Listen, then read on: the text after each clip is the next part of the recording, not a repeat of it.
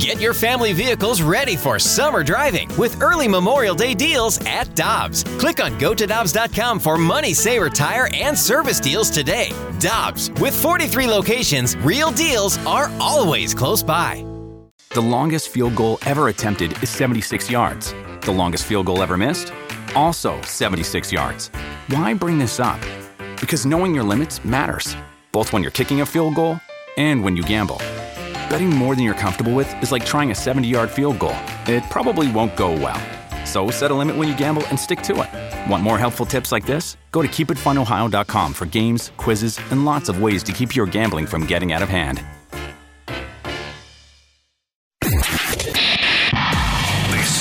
The Opening Drive podcast on 101 ESPN. Presented by Dobbs Tire and Auto Centers.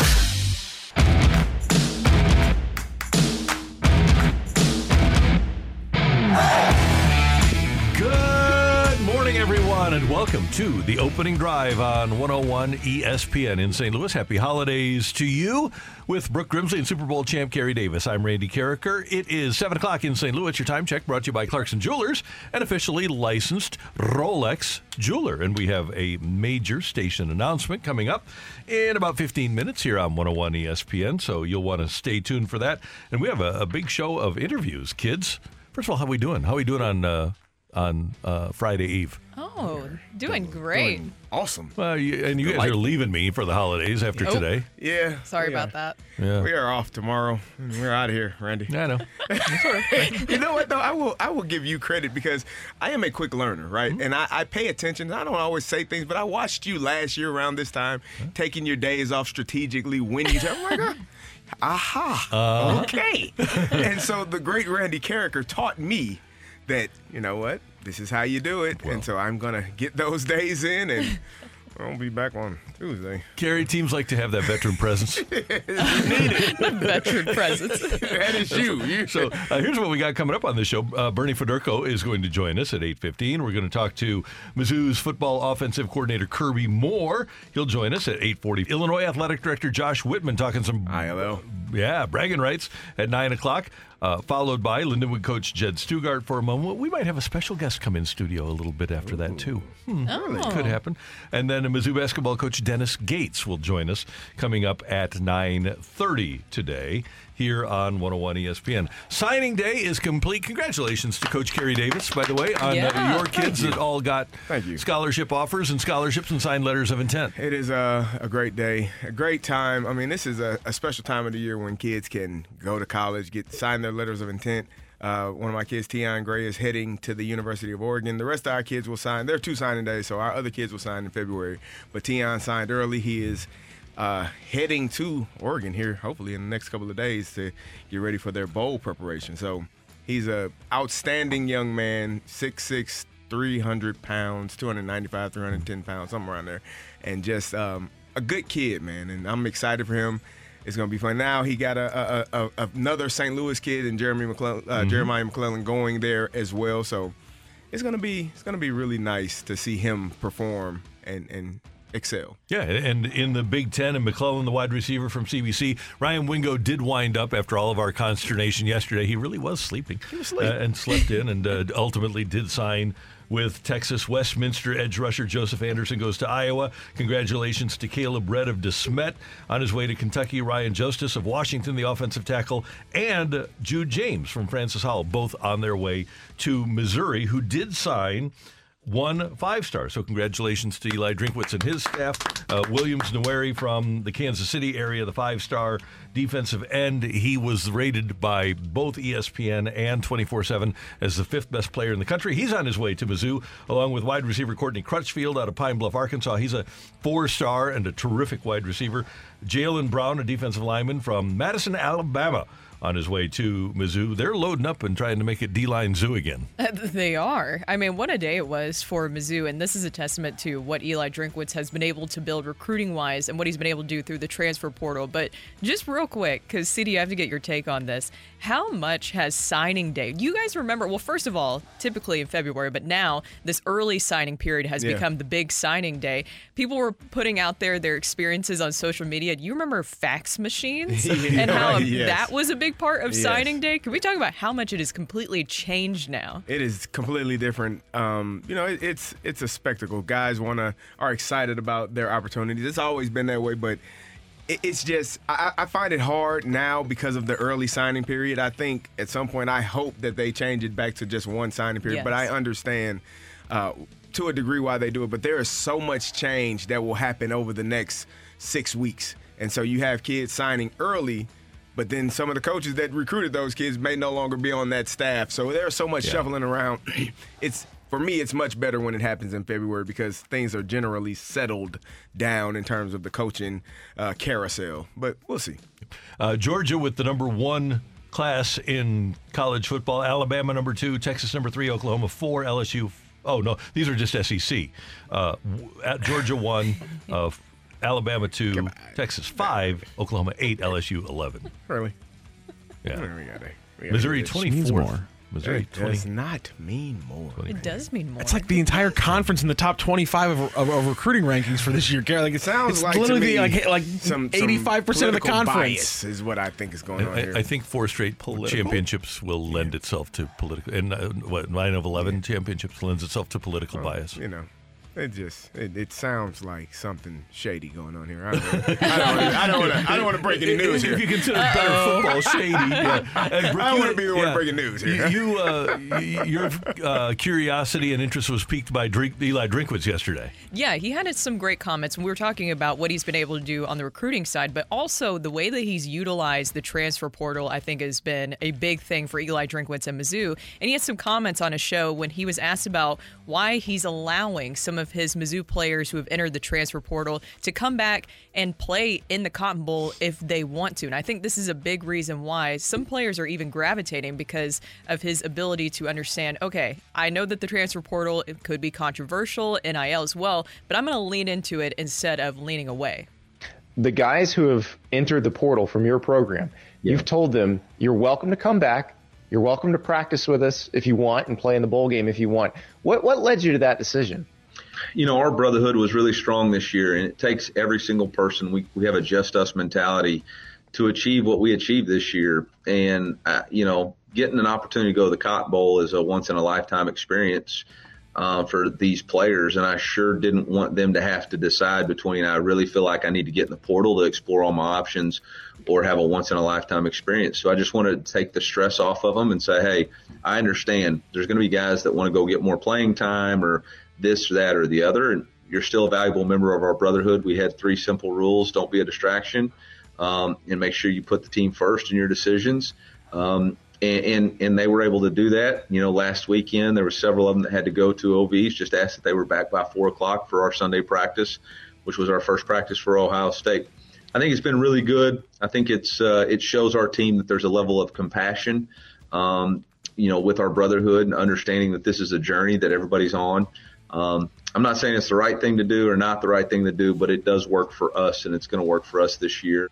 And players pay attention to that, right? They're going to notice during this whole process, because we have seen some coaches come forward and say they don't like the transfer portal, they don't like NIL. And I know that it wasn't too long ago that Eli Drinkwitz had those comments where he kind of compared his brother, who's a pediatrician, his salary to what they're making at NIL. Yeah. But the way that Eli Drinkwitz has really embraced and leaned into the transfer portal and NIL, and even those comments of, okay, even if you transfer, we are still going to accept you because you're part of this brotherhood this season.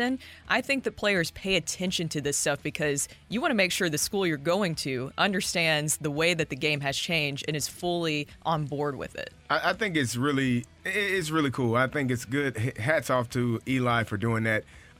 You're teaching these young men, and it is a business, but you're really showing them, hey, you can go on your interview, official visit. That's what the OV was for. You can go on your official visit, also known as an interview, and have, but be back by this time so we can get our work in. If you're planning on being here, I think that's really cool of him to do that because there are a lot of coaches that would not accept you don't want to be here. You want to move on. Okay, fine. Let's just cut it off. We're done. He's allowing them to still partake in the opportunity to play in the bowl game, prepare for the bowl game, have that experience, but with the understanding that they won't be with us come January. We have great basketball here in St. Louis coming up on Friday. It's the McBride & Son Homes bragging rights game, Mizzou and Illinois. And there are apparently still tickets available for that contest. You want to head on down. I think it's an 8 o'clock start over at Enterprise Center on Friday night. That would be tomorrow night. Meanwhile, last night, St. Louis U lost at NC State 82-70. Billikens had a lead in the first half, weren't able to sustain it, and fell by a dozen. Blues at Panthers tonight, 6 o'clock puck drop, 5 o'clock pregame here on 101 ESPN as the Blues take on Matthew Tkachuk and the Eastern Conference champion Panthers. And Jim Harbaugh in trouble, and the Michigan football program, a level 1 violation and multiple level 2 violations for Cheeseburger Gate. Cheeseburger Gate. Yeah. Yeah, some of this stuff is ridiculous. I mean, there are so many obscure rules in terms of what you can and cannot do when it comes to recruits or guys coming on campus, or, official visits versus non-official visits. It's a lot of information, and you usually want to err on the side of caution. Don't do it. If you're not sure, don't do it. Don't give a kid a cheeseburger. Don't give him $2 if he needs to get on the bus. I don't know. Should he walk? At what point does being a decent human being matter? I got millions of dollars. I don't think, if you're Jim Harbaugh, I got plenty of money. I don't think buying a kid a cheeseburger should be punished to that degree. I don't think it's a special cheeseburger. I think that I think it'd be great for our educational system to make sure that kids are healthy. Yeah, a cheeseburger, and that's all that Tennessee was doing. Remember, right? Where they were just handing bags. Yeah, it was just cheeseburgers with money on top of the cheeseburgers. Underneath, they had the cheeseburgers on top, I'm sure. It was an accident. And clearly, they put the money in the bag and forgot which bag it was. Get busy at times, and sometimes they have to tell the young man, go buy yourself a cheeseburger. There you go. Here's some money to buy a cheeseburger. There you go. What are we doing? Just move. We'll get you paid, fella. We'll get you fed. Don't you worry about it. Now with this coming out, do you think that this will even push him even more towards the NFL? It's not even that big of a violation, really, when you look at it. It's a tiny slap on the wrist. And this was something that already had been talked about, right? This is not a new infraction or something that we hadn't heard about. It's just, I don't think that this is going to be the thing that pushes him over the edge. I think especially if they're able to get past Alabama, make it to the championship game, and win it, why would you want to leave? Why would you want to go? I mean, NFL is a little bit easier in terms of not having to be on the road recruiting, but Jim Harbaugh isn't on the road recruiting.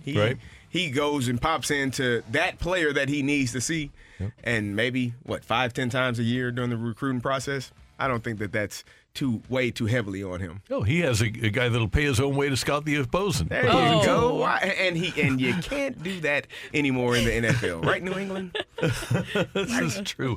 We are off and running here on the opening drive on 101 ESPN. Coming up, a major programming announcement from 101 ESPN. Stick around. That's coming your way next on the opening drive. You're back to the Opening Drive podcast on 101 ESPN. Presented by Dobbs Tire and Auto Centers.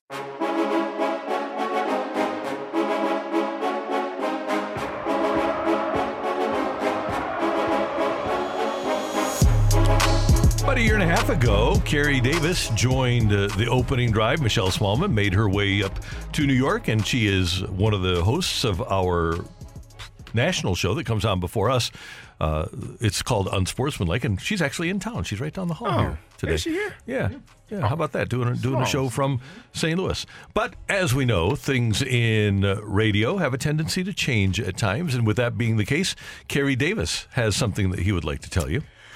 Well, no tears. Nah, no tears. So it has been a fantastic ride here with you all. I have enjoyed every moment. Randy, you have brought me into this and allowed me to be myself, enjoy this. Brooke joined us, I guess, halfway into last year with me, and you have been awesome. Rock is my guy. We debate everything under the sun, but unfortunately, I will no longer be able to do that with you all because I will be moving to the fast lane from 2 p.m. to 6 p.m. starting Tuesday.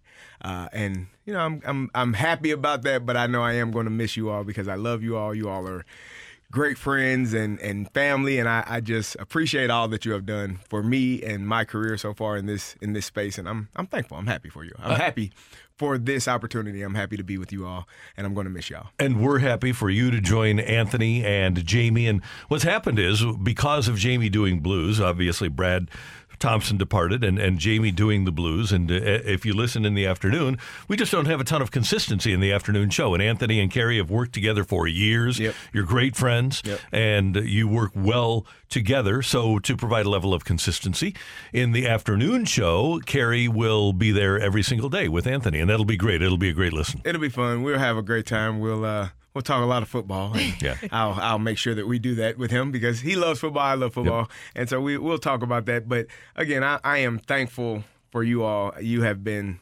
great people to work with. It makes life easier. Getting up in the morning for me is not easy, right? We know. Sometimes I know you all like, is he going to make it? I don't know what's going on. But I enjoy being here with you all because it makes it fun. It makes it easy. And it is just, it's been a breeze, and it's been fun, and it's been great. So. It has been. And by the way, Jamie isn't going anywhere. When we don't have hockey, Jamie will be here. Yes. Yeah. And now you get to sleep in, as you mentioned. Yes. Listen, I do love y'all, but I do love to sleep. Now, we should also add, head coach at Hazelwood Central. What's happening there? Mm-hmm. So I did resign from that position a couple of weeks ago because I knew that this was coming down the pike, and I knew that I would not be able to coach football and obviously do radio. Our practices started at 2:45 and would end around 5:15, so it's impossible to be in both places at the same time. So I'm just, I'm blessed to have been able to coach those kids. That was a really hard conversation for me because I did that for 6 years, and it was, it was a bit emotional because I love those kids, man. I love being there with them. I love watching them progress and become young men from the time that they're freshmen and they're 14 years old until the time that they're 18 and they're leaving to go off to college. It's a special moment to be a part of their lives, so that's going to be tough for me not to be a part of that. But again, I know that the opportunity ahead is really. I'm blessed and fortunate for it. Well, I'm really excited to listen to you on the Fast Lane. And CD, you've been amazing. Just wanted to say that I'm very grateful for all the advice and everything that you've given me, because this has been a transition for me too. And you, Randy, and Rock have made this so fun. Just coming over here on the radio side of things after doing TV, and you've made it a lot of fun. I've learned so much from you, especially when it comes to driving home a point. That's something that I will take away from you and continue to work on. So we're very grateful. We're still going to call you. Oh yeah, just call me 9 o'clock hour. Do 8:30. I can. Okay. No 7 a.m. Like, the fight is still my favorite part of the day. So if I'm, even when I was off, when I took days off, I would listen. And, the fight was my favorite because I love giving Rock crap. Good riddance. God, I'm going to stare across the table at you, Rock just like, going to lose. You're going to blow this. He's not going to have anyone to argue with. He's going. Buddy, you got to show up about noon for the show. I'm here till about 2 every day anyway. There we go. We'll still get our. Don't you put your guard down, fella. I'll be in there waiting. Yeah, we'll get the pre-show now for me. Yeah, we'll get it right. I'll have audio from the Fast Lane the night before stacked up like, you said what now, Carrie? A regular listener from the 618 asks, was this decided a week back? Yeah, about a week back. Nice. Oh, my gosh. Are you going to take that with you? No question. I got to. Yeah, definitely. It'll be fun. Okay. Other texts from the 760. CD will be a target in the gauntlet. Oh, yes. I've done the gauntlet once. It is difficult, especially if you get random. Like, oh man, I don't want anything to do with that. Heck knows anything about random stuff. Best of luck to CD in the Fast Lane. Best of luck from a former Hazelwood Central Hawk, Thank class you. of Go 1995. Go Hawks. Oh, we were there at the same time. Let's see. Will there be a new morning host? Brooke and I will handle the morning for the foreseeable future. You all will do awesome. You all will be great. It's going to be, you all are going to do great. Oh, yeah. How about this from the 618? I would love to throw my hat in the ring to be CD's replacement. So we already have. There you go. There you go. That's good to hear. We like that. So you're hired. That way they show up tomorrow. Yeah, that didn't take long.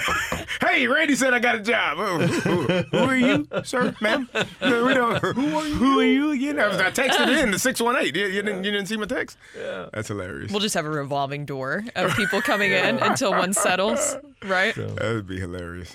Carrie, no, I work third shift. I sleep in the afternoon. I will miss you. Love you, brother. Keep doing great. I'm sure you will do great. Well, that's one of the great things about the podcast here on 101 ESPN, on 101 ESPN with the app and at 101ESPN.com is that you can listen to Carrie pretty much any time on your phone. Yep, 2 to 6. We'll be on live, obviously, but if you need to check it out at another time, the podcast is available. And again, I'm looking forward to it. Jamie is hilarious. Anthony obviously is hilarious. Those guys are awesome. So, we're gonna be having fun, and I'll be in next week. It'll be me and Jamie for a couple of hours, and then BT will be joining. So we're gonna have some good. No Anthony times. Next week, huh? Anthony is out all next week. So, wow. Yeah, he decided. I told him I was coming. He's like, I'm gone. I'm really okay.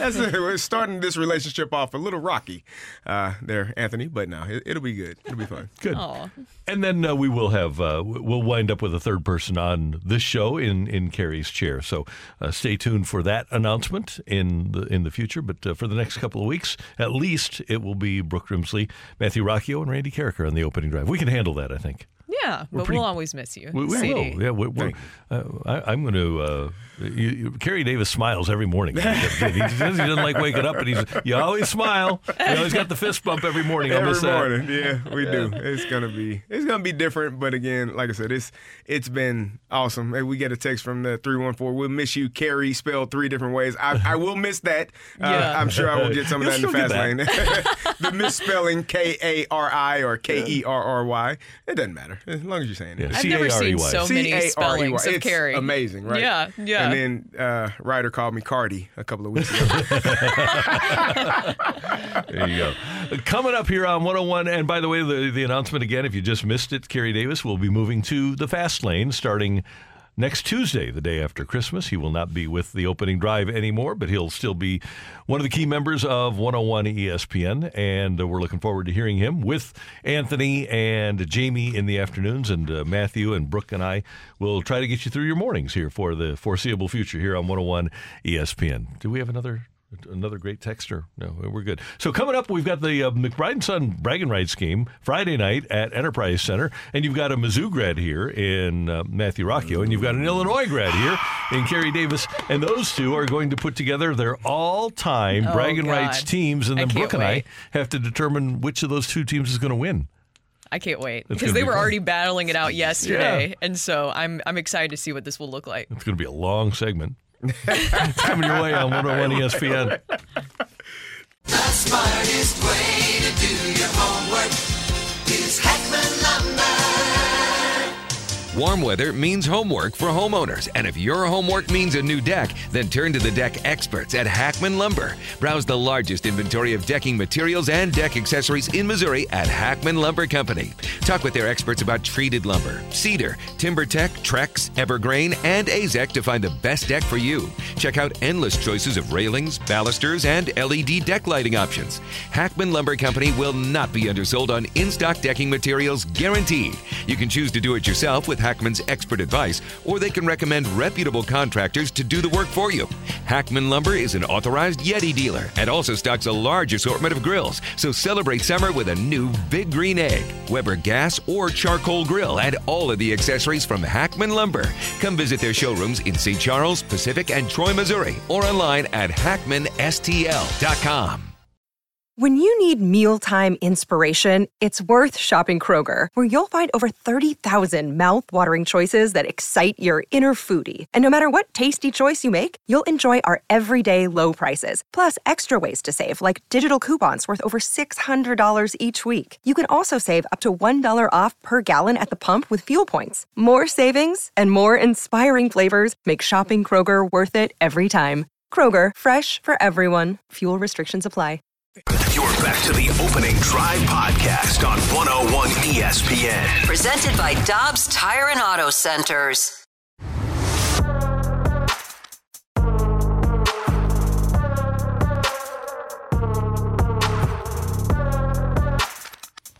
All right, the bragging rights game is Friday night over at Enterprise Center. Mizzou and Illinois are going to play, and the McBride & Son Homes bragging rights are on the line.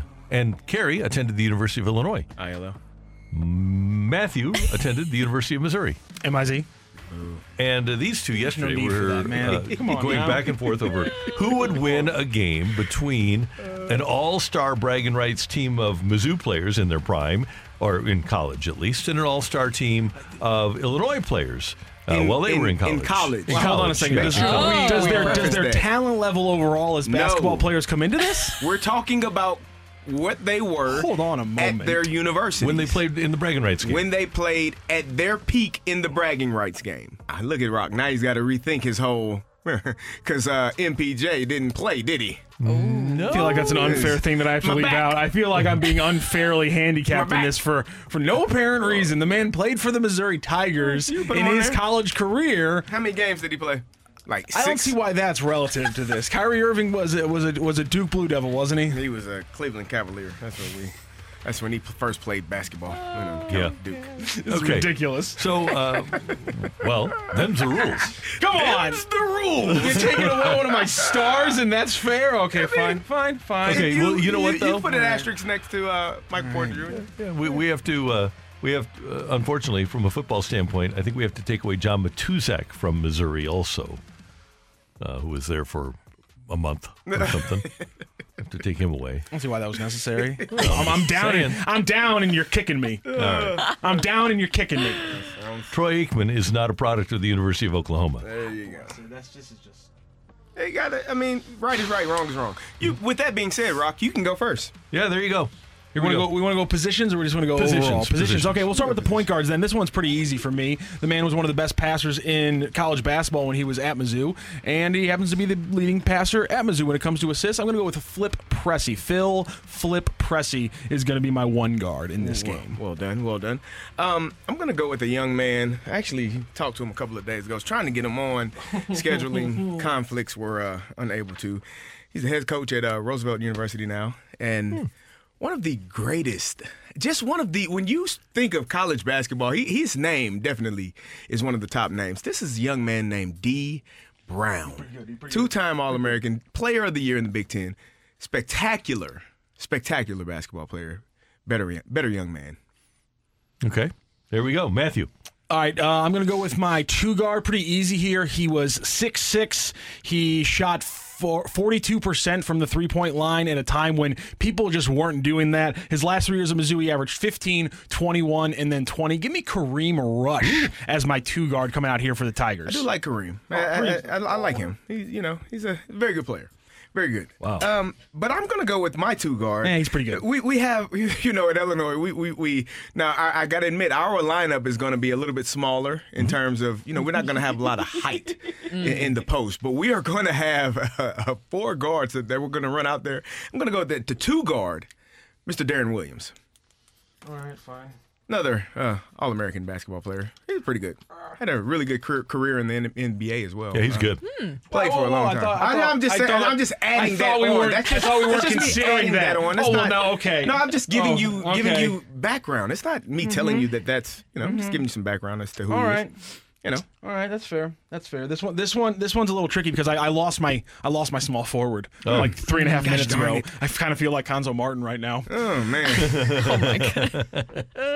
Oh, I get it. Yes, he gets it. We all get it. I'm going to go with a man who happened to have a pretty successful pro basketball career after his time in Missouri. He just happened to play for the same team for like 17 years in a row. I'm going to go with Anthony Peeler at the 3 guard on my wing. Now I was a fan. Now you're talking about him and Javon Crudup. That's my era of watching Mizzou basketball. Those guys were really good. But all in all, you said he had a really good career? Yeah, it's extremely good career. So my small forward had a really good career as well in the NBA and also in college. We're star-studded here. We're going to go Nick Anderson. Fiery. Actually, let me rephrase Star-studded, but not necessarily clutch. You know what? Okay. You took a shot there. That's fine. Go ahead. Okay, Go next ahead. up. I just want to point out really quickly. So Nick Anderson at Illinois, solid player across 2 years, 16 points per game, 18 points per game across his career. Peeler was ripping off 24 per game his final season at Mizzou. I just want to point that out. I just thought I'd just point that out there. Okay. And I'm going to go with when you think about Missouri basketball, Derek Chivas is a name that is synonymous with Missouri basketball, and so I'm sticking him in the 4 spot there. That's where he played at Missouri. That's where he's going to play in my lineup. And don't worry, Kerry, I got plenty of size coming for you on the bench and at the 5 spot. That's wonderful because my 4 and my 3 are really interchangeable. They can guard multiple positions. They can do they're versatile. Is what we like to call because them. they're both short.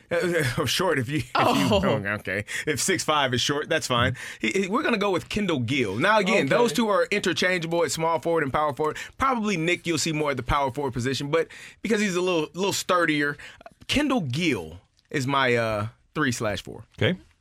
Good, I like that. I think my team is killing yours. But it's Standing at 7'2". Sounds nice. Out of DeSmet High School, ladies and gentlemen, Steve Stepanovich at the 5. Who else could it be? The number 2 overall pick in the draft, and the guy's 7 foot tall. We're blocking everything. Don't come in. This is a no layup zone, Gary. Well, that sounds delightful and wonderful. And think about that. If Steve-O had Flip Pressey giving him the entrance passes instead of Frank Cusimano, the amount of points he would have scored. So we're Cruz didn't go to Mizzou. Now we're going to It's a Smet joke. Again, my lineup is really the 6 and under league so far. We got a It really is. smaller lineup in terms of basketball. So I gotta have some post presence, and so we're gonna go with the 7 foot 285 young man out of Kingston, Jamaica, and that's Kofi Cockburn, who we're going to a 2-time consensus All-American, 2-time All Big Ten, big fella down in the paint. Whatever you want to do, he's there. Defend. You get past him, my guards. He's going to be there to defend the paint, and he's going to dunk it on you on the opposite end. D, throw it up. You know who's there. Okay, now let's each put together a 3-man bench so you have an 8-man rotation. My first bench guy, this one's going to be easy. Doug Smith, 6'10", 220. His final year at Mizzou, he averaged 24 points, 11 boards, 3 assists, 2 blocks, and 2 steals. And his career numbers were 17, 8, and 3 across 130 games in college basketball. Doug Smith easily coming off my bench. More size. You're in trouble, Kerry. You're in trouble. Speaking about size, so I do have to go and get me another power forward and a guy that can play some center as well. And so I'm going to go with the 6'9", 240-pound Brian Cook. He's the 6th overall leading scorer in Illinois history. And I'm going to have to leave some guys off of this list. And I don't like it, but B. Cook has to be on that team because I need a little bit more size. I'm just going to continue just destroying you with size right now. So I'm going to go away from a pretty guard-heavy stable that we got for the Tigers. I'm going to go with Arthur Johnson, a man who blocks shots literally like he was. That's what he was on the court to do because it was. He had multiple seasons with 2 block shots per game. Arthur Johnson is an absolute hoss of a basketball player. I'm putting Arthur Johnson in there for the Tigers. Yeah, very nice. All right, so we're still going down this bench, and I'm working towards building out my roster, and so I gotta go with the number 2 overall leading scorer in Illinois history, and that is Kejuan Garris. He's a bucket getter. People around here, they've seen him in the bragging rights game. You know about it. This final pick for me might be a little bit biased by my age, but if I need instant offense off the bench, I'm not sure why. I got a lot of scores, Kareem Rush, Anthony Peeler. But in my opinion, Marcus Denman was one of the most dynamic players to ever touch a ball in a Mizzou uniform, and so easily my 6th man coming off the bench, my scoring guard, it's Marcus Denman. Okay, all right. Well, I think you got a decent team, right? You got a decent team, and so I'm trying to still piece together this last bench spot, and I'm torn, Randy. I am torn because we got so many names at the University of Illinois that it's hard to just pick one, right? But again, I'm gonna go with the size, and I'm torn though because Frank Williams for me was spectacular. He was one of the guys, but I think I'm gonna have to go with the all-time leading scorer in Illinois history. 6'9", power forward, small forward, Deion Thomas. Let's see what you got going on. Oh, man. Yeah. Yep, 18 points a game. Didn't know if you were going to go to him. Oh, yeah. I had a feeling you were sitting on that name for a little bit. He's going to round out that bench, and he's not going to be the last one coming off the bench. For Matthews Mizzou Tigers, he's got a backcourt of Phil Pressey and Kareem Rush. Up front, Stipo, along with Peeler at the small forward and Derek Chivas at the 4. And then Doug Smith, Arthur Johnson, and Marcus Denman making up the bench. For Illinois, Carey's got a backcourt of D. Brown and Darren Williams. Small forward, Nick Anderson. Kendall Gill is at the 4, and Kofi Coburn is his center with a bench of Brian Cook, Kiwan Garris, and Deion Thomas. This should be a hell of a game. It would be a great game. I'm going ILL all day. I don't even think it's questionable. I mean, listen, you got a pretty good backcourt. I'll admit that. We have defensive troubles in the backcourt because it's not like D Brown's going to completely overpower Flip, but Darren Williams was Darren Williams. Kareem Rush wasn't really known as being a great defender necessarily, but down low is where we're going to win this game, Carey. I don't think so. And so I don't know. The amount of times that we're going to pull down a board and Kareem Rush is going to have not an orange jersey within 10 feet of him and just hand in the cookie jar. Just tack up 3. Let's go, baby. It's going to happen 13 times the game. It's Stephen Curry over there. Now we're going. 42%. We're going. In the 2000s. We're already getting some texts in with people weighing in on this one. From the 314, oh my God, this Mizzou lineup would absolutely light up the ILL lineup. That's madness, if you ask me. That's crazy. That's crazy talk. The senior seasons of some of the players on this Mizzou roster are disgusting. Like Peeler goes from 18 points to 24 in his senior season. The Doug Smith season is ridiculous. Again, 24, 11, 3, 2, and 2. Really good. At 6'10", 220. Then we got playing with that. A text from the 618. Where's Mr. Energy, Kenny Battle? I said I had to leave some people off, man. You had too many options, CD. Way too many options. And I mean, I got the 3 of the top leading scorers in Illinois history. There were 6 of the top leading scorers with B. Cook. I had to go in that direction. But again, it's hard when you only get 8 players when you have such an illustrious history as we do at the U of I. It's so many great players in our history. And so, yeah, and we got... Go ahead, sir. The old heads are coming after me for picking John Sundvold. I had 2 guards, and I had another guard before I was going to take Sundvold, to be honest. But he was in there. It was close. It's tough when you limit it down to 8. Who am I supposed to kick out? You want me to kick out Rush? You want me to kick out Peeler? You want me to kick out Denman? Those are pretty good guards. Another follow-up question for you guys. So from the 417, who's coaching each team? I'm glad we took Norm and Lou. Lou Henson. Lou Henson. That's what made this bragging rights game. It's got to be Norm Stewart and Lou Henson. Yeah. I mean, I can't think of another Mizzou coach I'm going to take right now. We got a text from 636. Not taking Kim Anderson. No. Yes, we got a text from the 636. Illinois would run Mizzou off the court. Mizzou would be exhausted by halftime. I have to agree. I think this is a really good game. I disagree with that assessment. He's running around. I do think the elite shooter in this game is Williams. And I really like that bench. Not that I dislike the bench of Smith, Johnson, and Denman for Mizzou, but the Cook, Garris, Deion Thomas bench, to me, gives Illinois a distinct advantage here. I think Coburn and Stipo kind of X each other out. I think Gill and Chivas kind of X each other out. I really think that the difference in this game is going to be in the backcourt. I think Brown... It has a significant edge over Phil Pressey, and I think Williams has an edge over Rush. And the bench, and that's why I go where I would go with Illinois winning by 3. Okay. I might do a little bit more by 3, but still. Thinking 8.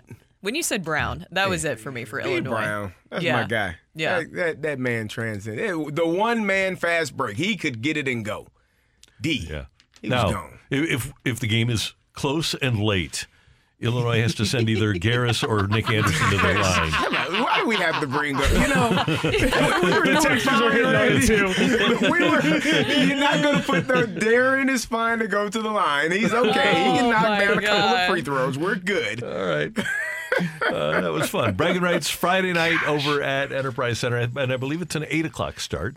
And yes, I just want to say, Carey, the old school basketball guy, he saw a team completely outmatched in size and said, "No, we'll win that game. Don't worry." Just seems like a little bit of a change of mindset what you usually give Kerry. Well, Brown and Williams. I couldn't put Luther Head on the team. Luther is my guy. Like I just so many options, man. It's tough when you got Frank Williams, you got Luther Head. It's just so much great talent that has been at the U of I. It's Ayo Dosunmu. It's so many names that I just I for you all that were left off, charge it to my head, not my heart. Didn't have enough space. There we go. Coming up on 101 ESPN, we want you to get your text in for Take It or Leave It, 314-399-9646, 314-399-YO-HO. Tioli next on 101 ESPN. You're back to the Opening Drive podcast on 101 ESPN. Presented by Dobbs Tire and Auto Centers. Take it or leave it. Want to say something? Want to put it out there? If you like it, you can take it. If you don't, send it right back. Get your text into 314-399-9646 and give us your Take It or Leave It. Brought to you by Gloria Lou Realty. Visit GloriaHasTheBuyers.com and start packing. That's my final offer. Take it or leave it.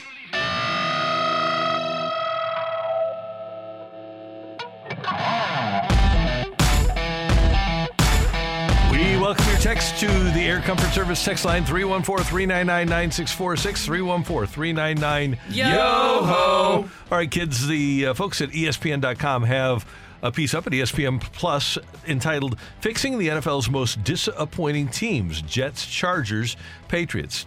Take it or leave it. There is no way to fix the Jets. I think I got to take that. They're a mess, and they have been for 50 years. That's who they are. Like, you don't worry about it. That's who they are. That's what they are, and I don't think that they're going to get better. Like, no, not with that ownership and leadership. And even with, I think, having Aaron Rodgers there, a healthy Aaron Rodgers will assist in being better, obviously, but they are just being. Some people can't. Some organizations have a hard time getting out of their own way, and they may be one of those organizations. I agree. I'm taking it. All right. So yesterday was National Signing Day, and we saw a lot of kids going a lot of different places. Take it or leave it, the NIL and the transfer portal has really evened out all of college football and is going to make more parity amongst all of these teams. I'm going to take it. Yeah, I'm going to take it too. It's interesting to see how much everything has changed so quickly. And if you're not a part of that change in the transition, you're going to be left behind when it comes to all of this, the transfer portal and recruiting. It looks to me like what's happening is kids are realizing now, 5-star kids, okay, the kid that is green, that's leaving Oklahoma for Mizzou. Yeah. You get into college football and say, okay, this is fine, but you know what? There's a better place for me, and it's not necessarily a blue blood. I mean, wasn't Theo Weiss a 5-star too at Oklahoma and finds his way to Missouri? It seems to me that kids that used to stay at a place, 5-star kids, now realize, well, they have an option, and they take advantage of it to go places that aren't necessarily blue blood, but are more fun. Yeah. The whole transfer portal thing, do you think that when it comes to these kids entering the portal, they already have a school in mind, right? I would hope so. But then I've also heard some stories where some of them maybe don't have it finalized, and then you're in this weird limbo with the transfer portal. It's a difficult space to be in because you want to have a home. They're not supposed to be able to reach out and talk to you, especially if you're still on the roster and haven't entered the transfer portal. But the only way to get information that you should or could enter the transfer portal is to have some type of information, some type of clue. That's another weird part of it. It's one of those things, I guess. Hush, don't say anything. Yeah, no, that's how it goes. Yeah. It's a secret. Well, speaking of signing day, yesterday, Hugh Freeze, Auburn's head coach, had some interesting comments about recruiting. There's some schools in this conference that they believe in last night efforts, and you gotta fight, and you gotta hold on, and you gotta stay up all night and play video games and do stuff that's out of my comfort zone, and but you just. There was some late night pushes, and we held on some, and won and lost one, and people in this conference are good at what they do, and I don't always like what is done, but it's you got to have plans, and you got to fight for it. And late night efforts, video games at 2:00 in the morning. What do you? I mean, I think what has taken Hugh Freeze out of his comfort zone is that other schools now are doing what he's done all along. Exactly. Yes. We got everybody doing it now. This is unfair. It's so weird to me because is this not what is happening now? And to go out and make comments that you don't like it necessarily, but that's just how it goes right now. I would venture to say that, and I don't know this, but there's a large number of college coaches that do not like the recruiting process, but understand that it is a major part of the process to get kids and to keep their jobs. So you got to do some things that you don't like. And, talking to kids all day and all night to woo them to come to your university is one of them. I'll give Matthew Rocchio the floor for 60 seconds here to tell us about Hugh Freeze, Ole Miss, and Larry Mee Tunsil. Yeah, I mean, this is the height of hypocrisy because it was pretty. The thing that no one talks about from the big Larry Mee Tunsil moment is obviously the gas mask marijuana was quite the thing on the draft, but Ole Miss took a huge hit that night because Larry Tunsil then admitted that Hugh Freeze was paying for his rent. On national television, on SportsCenter was rolling his post-draft interview. And he just says, yeah, and then they gave me money. And then he says, yeah, they gave me money to pay for rent. And he immediately gets pulled off the podium, and then everyone knows now that Hugh Freeze is essentially cheating, and we then go from he's paying Larry Tunsil's rent to he's doing a lot more than that, and everything would then fall apart at Ole Miss, and he's a scumbag for now turning around and being like, this conference, I tell you what, you were at the spearhead of the illegal side of things. Now people are maybe being a little bit more legal with it, and now you have an issue with it. Hugh Freeze is a scumbag. You ain't trying. What do you got on the text line there, Matthew? Gotta look at the text line. No, sorry about that. Somebody's saying, by looking at our opponents early in the season, the Cardinal season could be over about, April 20th. Oh, no. Let's leave that. We got at least May 5th. Oh, man. Randy. At least May 5th. That's 2 weeks later. Well, 2.5. shall we take a look at the schedule? Yeah, do we have to do that again? That's why this was so Randy's brutal, response Randy. was so perfect. I mean, we got till May 5th. Come on now. It's What do we so have? brutal. No, they're going to be fine. It's not going to be over by May 5th. It's not. Sooner? I mean, they still have they'll games to be play after. fine. Okay, so you open up with 4 at the Dodgers at the end of March. No problem. Shohei Ohtani, national TV every single game. Dodgers won't be fired up. Then you go to Mike Schilt and the Padres. Ooh, who got Matsui, by the way. The Padres did get Matsui. That's going to be tough. We didn't get him? No, we didn't get him. And he even came to St. Louis, Randy. I know. Darn it. And then you got 3 at home against Skip Schumacher's Marlins, who he was manager of the year, and they still got pitching. Then you've got 3 at home against the Philadelphia Phillies, who have shown over the last couple of years to be kind of a thorn in the side of other teams. Pretty good. Then you've got 3 at Arizona. They just won the National League pennant. Man, they're pretty good, too. Right. Then you go to Oakland for 3. Okay, now we're talking. There we go. There you go. There you go. Yep. Circle that on your calendar. Yep. Then you get 3 at home against the Brewers, who have yet to trade Corbin Burns and still have Christian Yelich, and they have Churio, who's the hottest. He's a favorite to win Rookie of the Year. So we'll see about that. Then you get the National League champion D-backs here in St. Louis before you go to New York, where they're hoping to sign Yamamoto. And then you, by the end of the month, you get Detroit. You're at Detroit. And Detroit actually is pretty good and had a nice stretch run last year. But here's the thing, guys. Then you get the White Sox at home at the beginning of May. That's pretty tough. Yeah. It's a tough stretch to start the season, opening up. Like, the first 3 series are going to be difficult teams to play. Tread water. Get to May 3rd at 500, and you're fine. You're golden. But this time you don't have the World Baseball Classic, guys. So they'll be ready to go to start the season. The catcher is going to know all the pitchers. It's going to be down. There we go. Yes. Yep. So there you go. Nice. Lance Lynn will know the game plans. It'll be good. It'll be fine. Yeah, we'll all be on the same page. Yep. Take it or leave it. Doug Armstrong should try to swing a trade for Pat Maroon. Who's he Sure, gonna trade? You said sure, Who is he yeah. going to trade? Yeah. Who's going to trade? Who? Kyrie. Oh, that would be terrible. Someone would take Kyrie.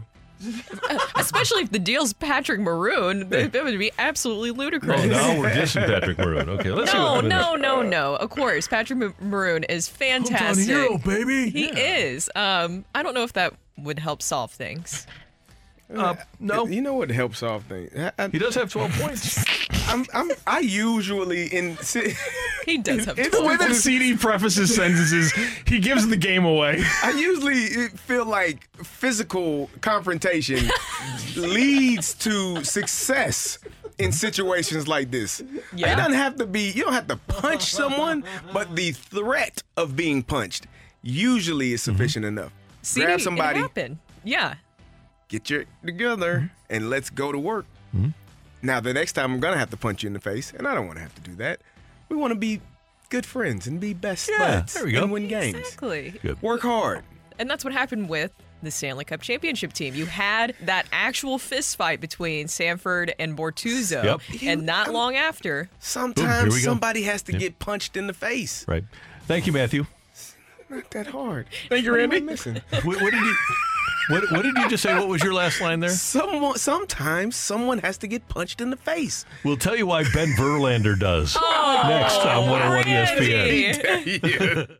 You're back to the Opening Drive podcast on 101 ESPN. Presented by Dobbs Tire and Auto Centers. A fresh perspective on the day's top stories. It's the Opening Drive's Fresh Take.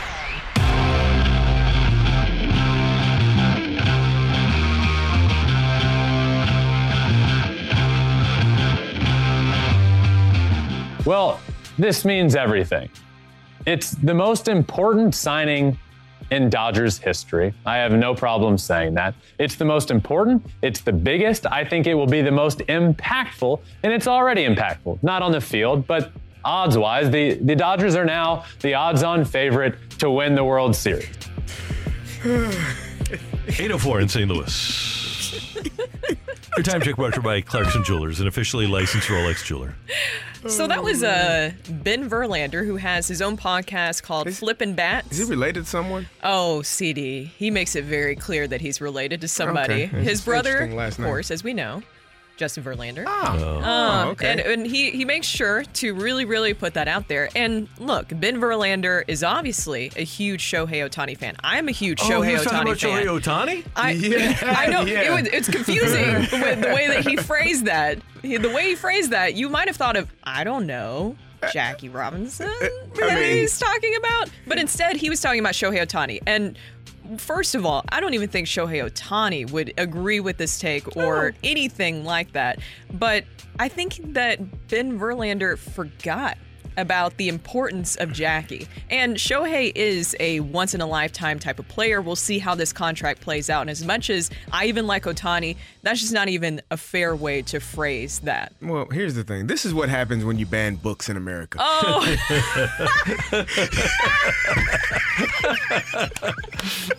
You're not wrong. You are not wrong. Get 31-year-old idiots spewing nonsensical things. Man, what? What are you talking about? He's 31, so clearly he hasn't read a book about Jackie Robinson. Never, ever. Or heard of him, or saw the movie. They even have Jackie Robinson Day, though. How he can doesn't miss know what that number means. He's like, why is everyone in the Major League Baseball wearing that jersey? What is 42 represent? What is that? And there's no doubt that Jackie Robinson, for any rational, educated baseball person or non-baseball person, is the most important signing in the history of the Dodgers, Brooklyn or L.A. Maybe baseball in general? Yeah, you're right. Yeah. The entire league? December 14th of 1954, the Dodgers signed an amateur free agent who wound up winning 3 Cy Young Awards. He was a 3-time pitching Triple Crown winner. He was a 7-time All-Star, a 2-time World Series MVP, 4-time World Series participant. He won the ERA title 5 times, and he was a 2-time Major League Player of the Year. His name is Sandy Koufax. Isn't it a little bit premature to suggest that Shohei Ohtani is more important than Sandy Koufax was? Yeah, that's there's a lot of things wrong and missing there. And look, he could have salvaged this if he just changed up his phrasing a little bit, right? This But is instead, he just acted like history didn't happen. Right. To act like history didn't happen or not even acknowledge it is a little weird, but very on brand for Ben Verlander if you have seen some of his stuff on social media. I wonder when Justin heard that, did he just, Not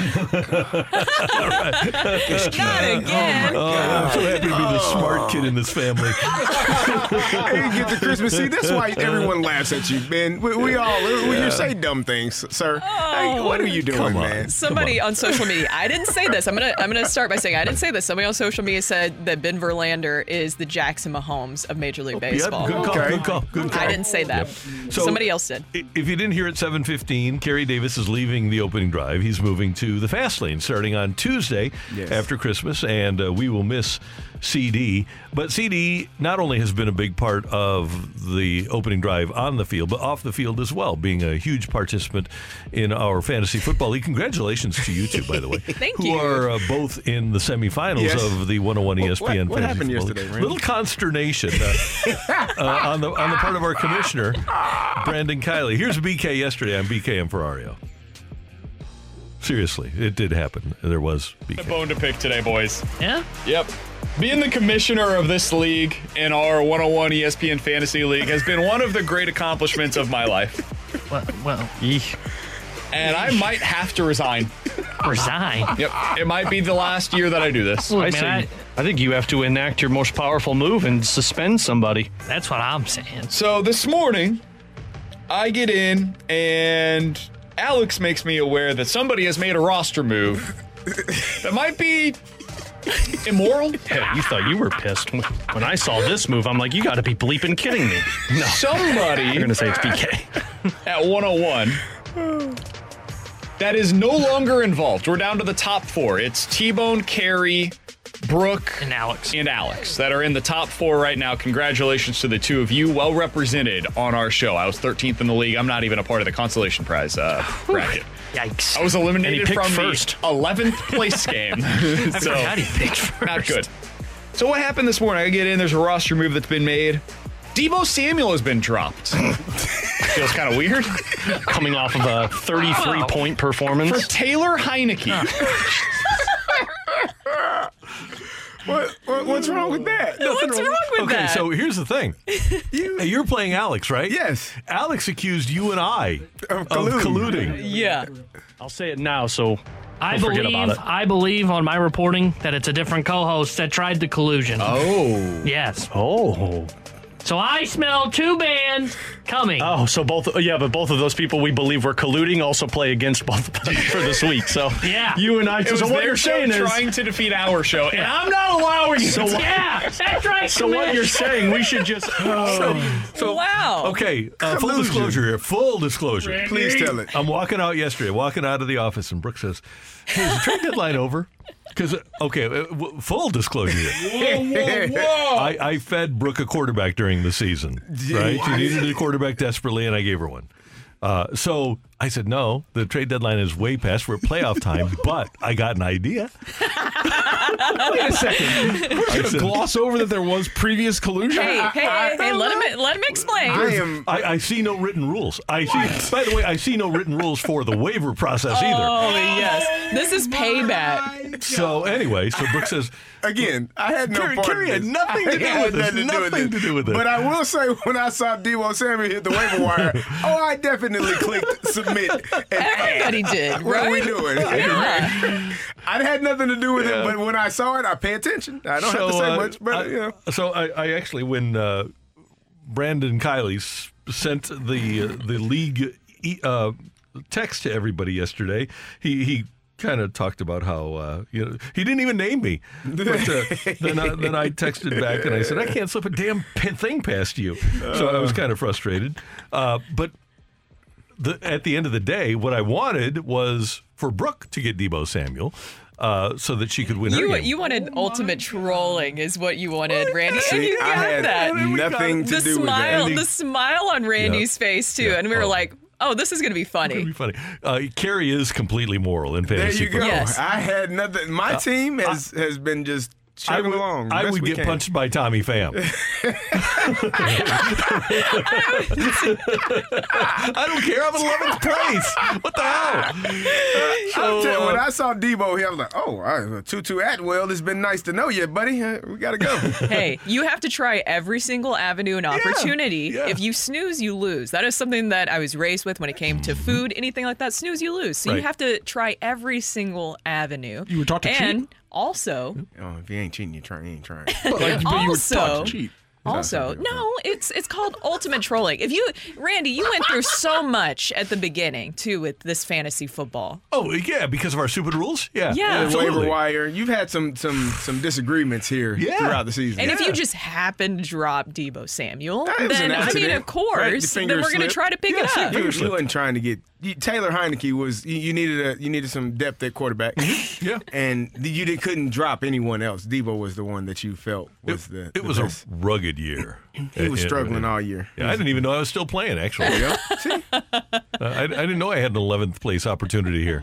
But now that I do, I'm picking up Taylor Heineke. Oh, yes. He's back, baby. The XFL Battlehawk. legend. Yep. There you go. Yeah. Matthew, what are you upset about? I can't believe what went on here. He's Why? so confused that you all would. This is beyond the pale. It's called integrity. So as people. long as Rock and I It's are in a fantasy line, football. we're aligned. It's fantasy. We it's are all aligned. good fun. Somebody I from the had 6'3" nothing to do with that. Where's the line in the sand? Somebody said from the 636 said, it's not like Randy bought Brooke a cheeseburger. What's the big deal? Exactly. Right. And here's the thing. I also know this. Can I tell you? I know he's listening.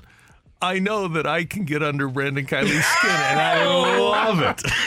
I will That's give you exactly what you were thinking yesterday, too. That was your face. for future reference. If you were, you should have dropped about 3 or 4 other people. Good point. Don't drop Yeah. drop 3 people. Add 3 more obscure. He got to point. get lost in the shuffle. Yeah. It's like not money laundering. Not that I know anything about it, but just move it along. I can't believe we're glossing over the fact that there was earlier in the season collusion to get Brooke a quarterback. You all didn't see that. I don't know how you games didn't under see that. review. We made a trade. No, They actually, made a trade. wound up getting But value. here's the I think. thing: you can I gave you veto a good trade. player in Yeah. return You can for veto that. a trade. What was the I trade? can't even remember, but it was Josh Dobbs, and I can't. Yeah, Josh I Dobbs gave you somebody before else. he soured, yeah. Yeah. It was You can running back, veto a right? Didn't I trade. get that Josh? You got a running back. the yeah, Kelly out of from it. Kelly Kid? Joshua Kelly. Yeah. Something. I can't remember who it was That specifically. wasn't bad. So, Somebody said it's basically the transfer portal. 100%. 100%. guys. I don't know. I don't think that's the same. I don't think. I don't so think. anyway, it's not going to change anything. Brooke's still going to win her game with or without Debo Probably Samuel, not. and I'm Go still ahead going to and lose beat. mine. Go ahead and beat T-Bone. He's been. I had a chance to get the number 1 seed. It actually worked out well though, because now you are against Tanner and I'm against Alex, and so we're going to be fun. We're going to have a good time. Good. Anyway, so that's what happened. If you heard the show yesterday, it was me. It's me. Kind of proud. Kind of proud. What is that Taylor Swift song? It's me. Hi. I'm the problem. It's me. Exactly. Oh. Coming up, Bernie Federko, the Hall of Famer, with us on 101 ESPN. You're back to the Opening Drive podcast on 101 ESPN. Presented by Dobbs Tire and Auto Centers. Everything St. Louis Blues as we head into the Blues booth. Presented by Boardwalk Hardwood Floors, a proud partner of your St. Louis Blues. Find your perfect new floor at our 4 convenient locations and online at boardwalkhardwood.com.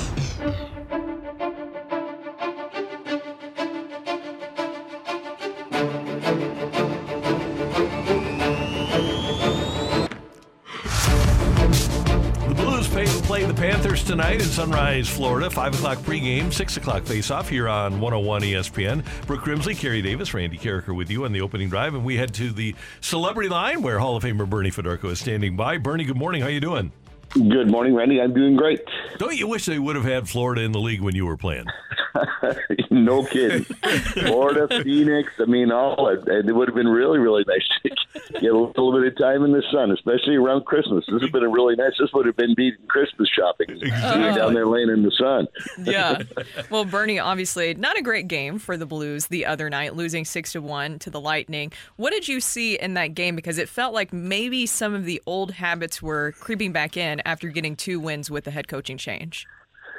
Well, I don't know if there was really bad habits that were coming back. I think it was one of those things where our team was really ready. I mean, Tampa did not have a good trip out west. They only won 2 of the 5 games, and I think that they were probably pretty excited about getting home. And I think the Blues just didn't get off to a good start. I mean, a couple of goals. I mean, and the goals were goals that, they're scrambles. I mean, that's from hard work. And the Tampa Bay Lightning were going hard to the net, and they got a couple of bounces, a couple of goals, and then you're behind, and then it gets really difficult. And you try to do too many things. I mean, the Blues had plenty of scoring chances. I mean, it's not that they didn't get scoring chances, but it's just always when you get behind that much. I mean, you're down by 3, and then you're down by 5. You're going to get your chances because the other team kind of shuts it down, but you can never fall behind that much on the road and then expect to come back.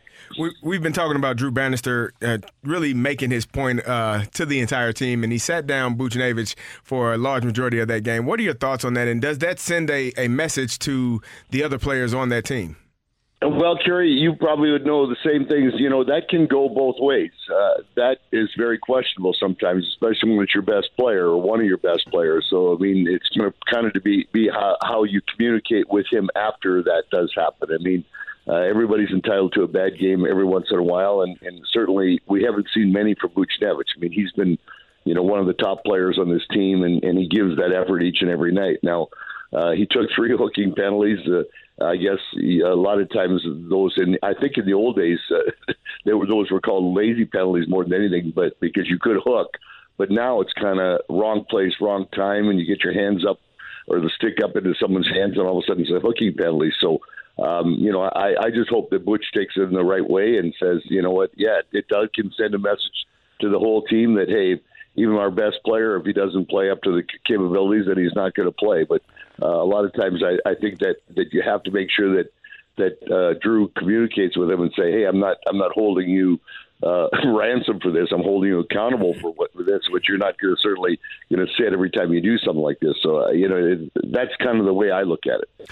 Bernie, Doug Armstrong said before the season that he hoped this team could finish 3rd in the division and be in the wild card race. And then when he made the coaching change, he said that it really wasn't about the wins and losses, but more about how it looked when they played and how they lost. So I kind of go into games like Tampa the other night, like the Panthers tonight, and I don't expect the Blues necessarily to win. I expect them to compete hard and try hard. I'd like to know, when you go into a game, what your expectation of this particular group of players is.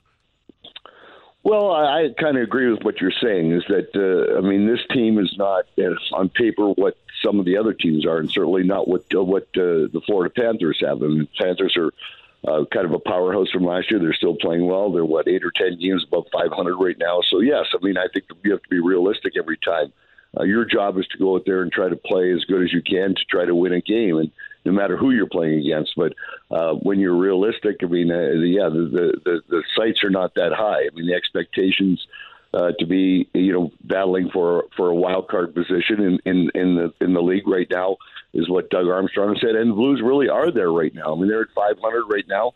Only 2 games left before Christmas, and they were getting close to halfway. So they're still in the running for that. But, the players know as well. But, the players still have something to prove, and you can beat anybody. I mean, it's the NHL. You get the top players in the league, and if you have a better game, if everybody has, to put it this way, if everybody has their best game each and every night, the team that's the better team on paper is going to win, unless you get great goaltending. And we've seen that out of Bennington every once in a while. So, yes, this team can still compete, but I think you have to be realistic, too, in saying that they're going to have to battle for a wild card spot. They're not going to be a top 3 team in the division.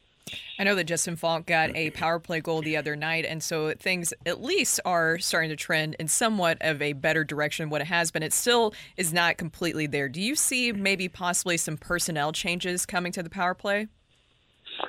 I would say that they're probably going to continue to experiment, but I always say, you still got to have your 5 best players, or your 10 best players have got to be on your power play. So you get your first unit, your second unit. I think that we'll probably see, Brooke, is you might see some interchanging between the first and the second unit.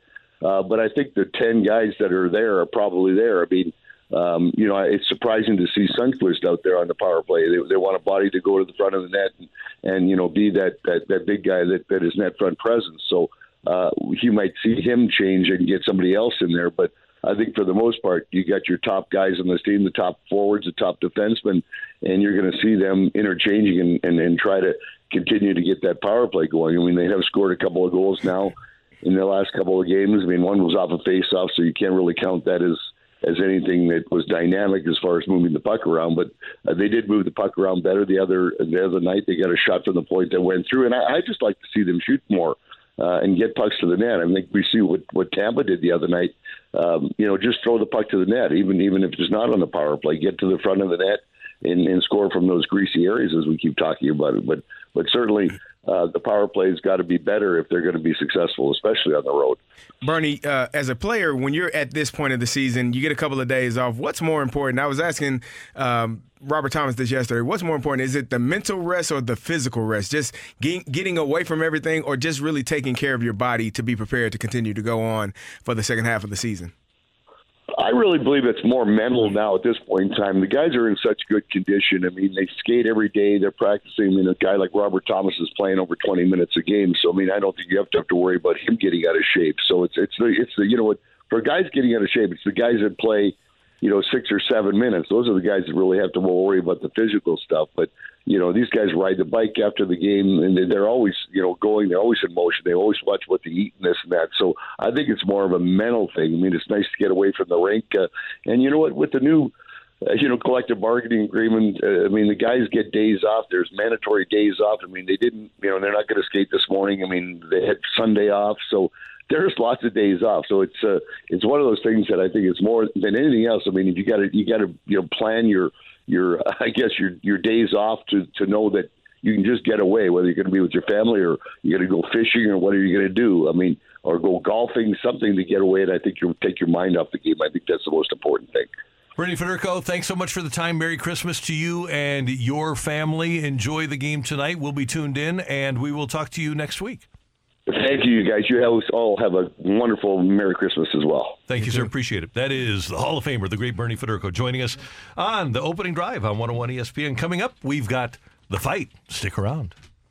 You're back to the Opening Drive podcast on 101 ESPN. Presented by Dobbs Tire and Auto Centers.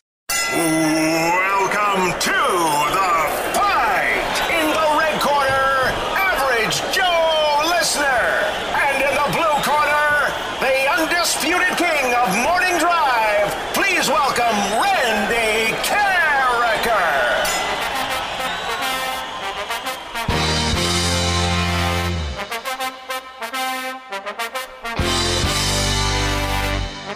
Welcome back to the Opening Drive. I'm Kerry Davis, joined by Brooke Grimsley, and it is time for The Fight. And our fighter today is Tony. Tony, how you doing?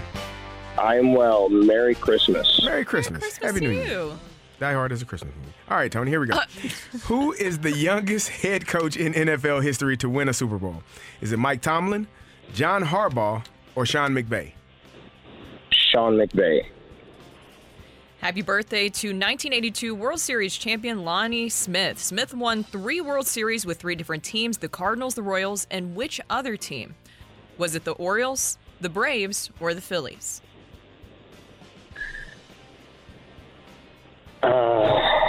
I will go with the Orioles.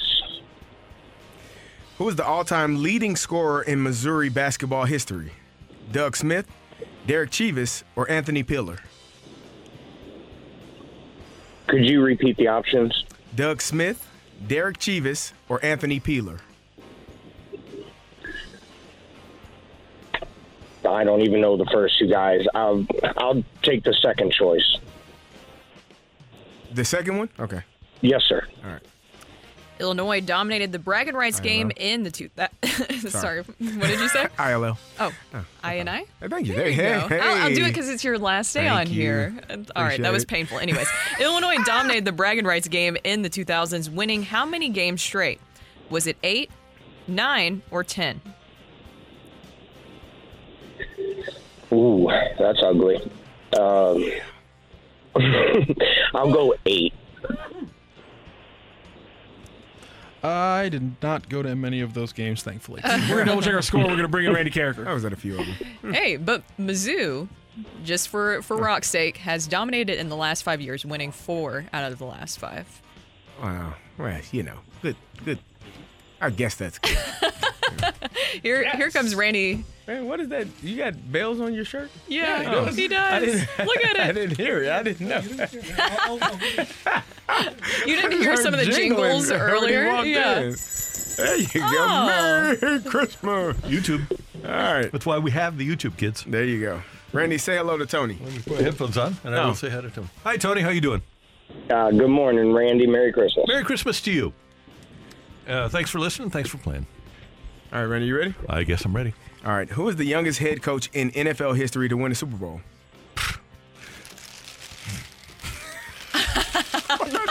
Why'd you look at him like all that? impossible. Jeez, No, come it's not on. impossible. You're just the worst. Why'd you look at him like that?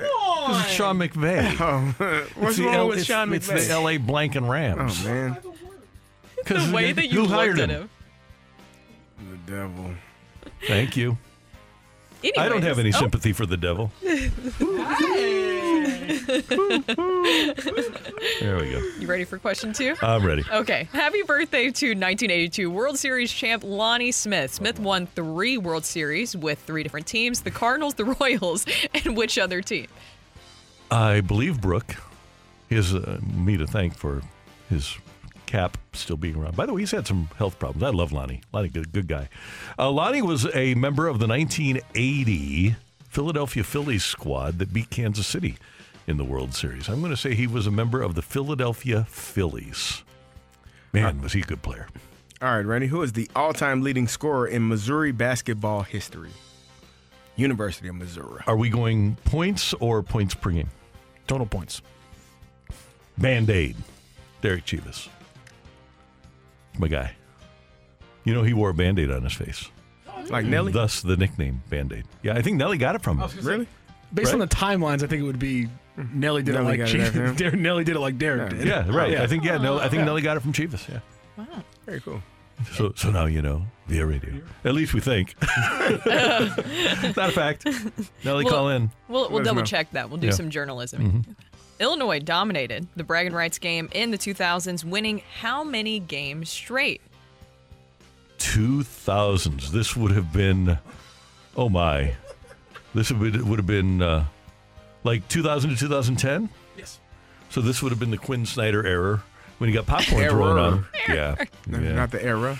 Well, he said it. I was just reiterating. So Calipari wanted the job, and Bill Self was in the building, and wanted the Mizzou job. And they wind up with Quinn Snyder. Not great. I'm going to say that He's a good during... basketball coach. Huh? He's a good basketball coach. Yeah, he wasn't. 20 years later. Yeah. Evidently a really good No, That- no, just no, go no, ahead. no, no. basketball Right, coach. there you go.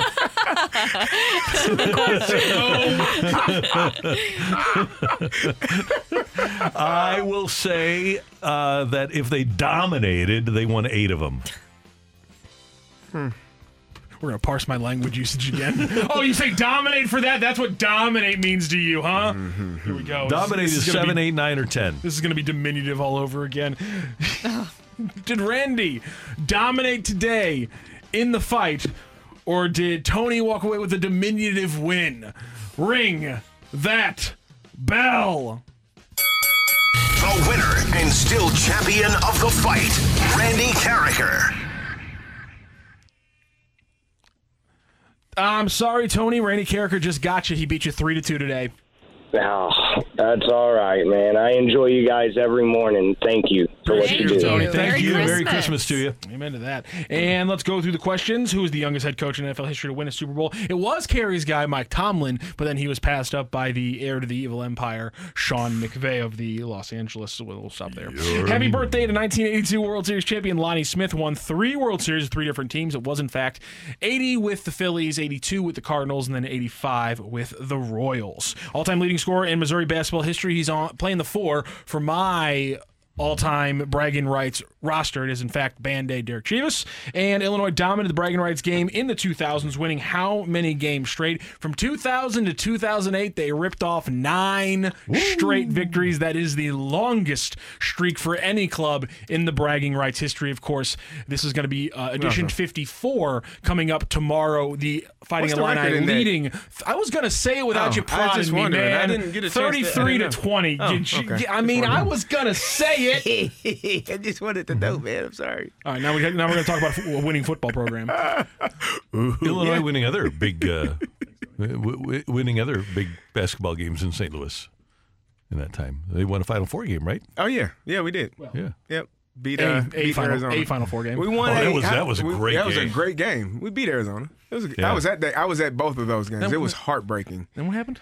We lost it to North Carolina by 5. We don't talk they cheated. About that. Sean May, they didn't even have to go to class, Rock. They tried They didn't really even have hard. to go to class. Like you have an advantage when all you can do and all you're doing is basketball. They had an advantage. Darren Williams, 4-year starter at Illinois.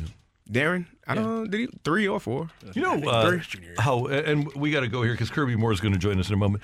But we joke about, that person took basket weaving in college. North Carolina literally had a basket weaving class. Literally. Yeah. That's amazing. Wow. I to never major heard in that. that. Can you major in it? I want to tell you one of the classes I took. Well, when and you had already probably graduated. No. Right? When Leinart graduated from USC and played his last year of eligibility, he took a ballroom dancing class. That was the only class he took. Wow. Yeah, pretty good. Coming up, a guy that deserves a ton of credit for the emergence of the Missouri football offense, Kirby Moore, joins us next on this day after National Letter of Intent Day here on 101 ESPN. You're back to the Opening Drive podcast on 101 ESPN. Presented by Dobbs Tire and Auto Centers. Pump fake, Cook, end zone, caught, touchdown, Luther Burden the third. Schrader is in, touchdown Missouri. Nate Pete's in there, they fake the pitch to him, Cook goes in standing up, Brady Cook, touchdown. Quite a year for the Mizzou Tigers. They go 10-2, and the offense puts up 34 points a game, one of the best offenses in the country. And the coordinator of that offense, Kirby Moore, joins us now on the Celebrity Line on 101 ESPN in St. Louis with Brooke Grimsley and Super Bowl champ Kerry Davis. I'm Randy Carricker. Great to have you with us. And, Coach, thank you so much for joining us this morning. Congratulations on the great first year as the offensive coordinator there. How you doing? I'm doing well. Thank you, guys. I appreciate you guys having me on. We're excited to have you on, and let's start with this because yesterday, a very successful recruiting day for the Mizzou football program. What was the office like? How was the vibe yesterday in the office? It was really calm, which was a good thing, right? I think we did a great job throughout the season building those relationships, evaluating different guys throughout the country, and it really starts within our footprint, right, within a 500-mile radius. And just carrying over that momentum that we've built throughout the season on the field and off the field. This will be our third, top 25 class in the last 4 years.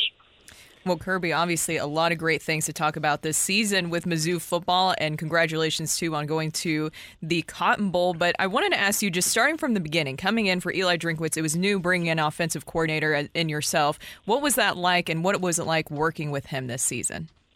Yeah, it was great. I mean, there's always going to be a lot of communication. It was really our offense. It wasn't my offense. There was things that were already done here previously that were done really well, so we wanted to keep those. And then there was other things I evaluated and felt like we could improve on. We got a tremendous offensive staff and group of players, and it was just really enjoyable to go to work every day. Coach, obviously your first season as the OC. Coming in, I'm sure you watched film of Brady Cook and what he did last season. What can you say are the main differences from last season to this season?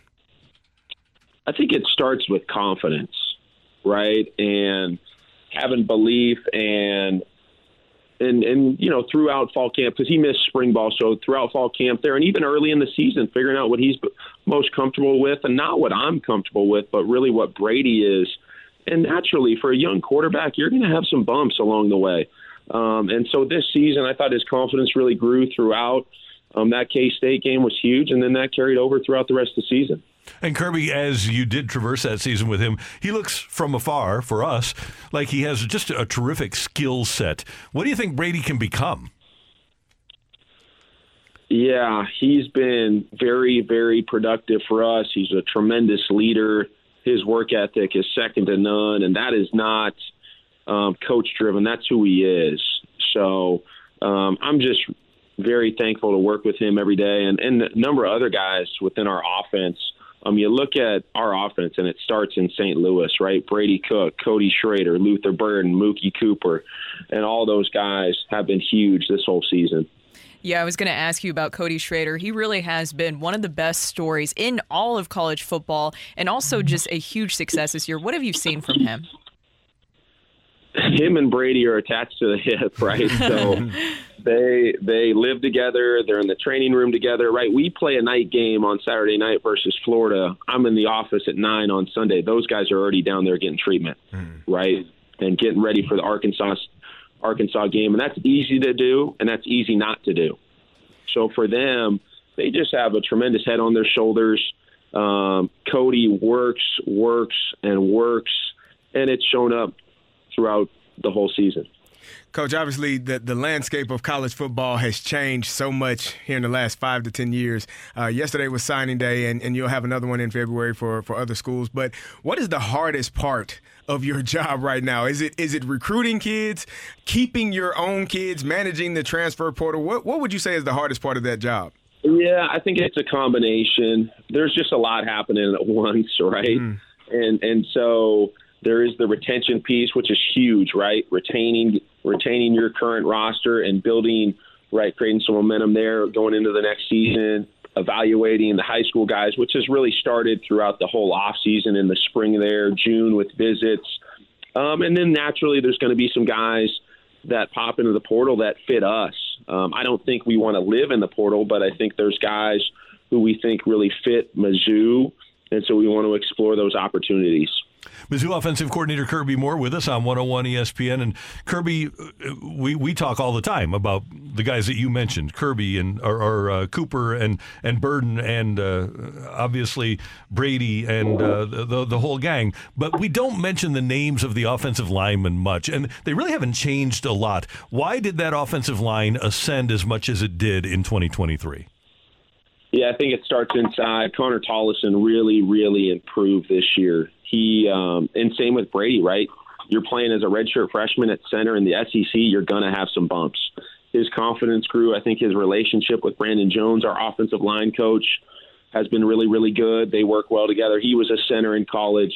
And the one drive that sticks out to me, right? I know Florida, the 2-minute drive, Brady makes a bunch of throws, big catches.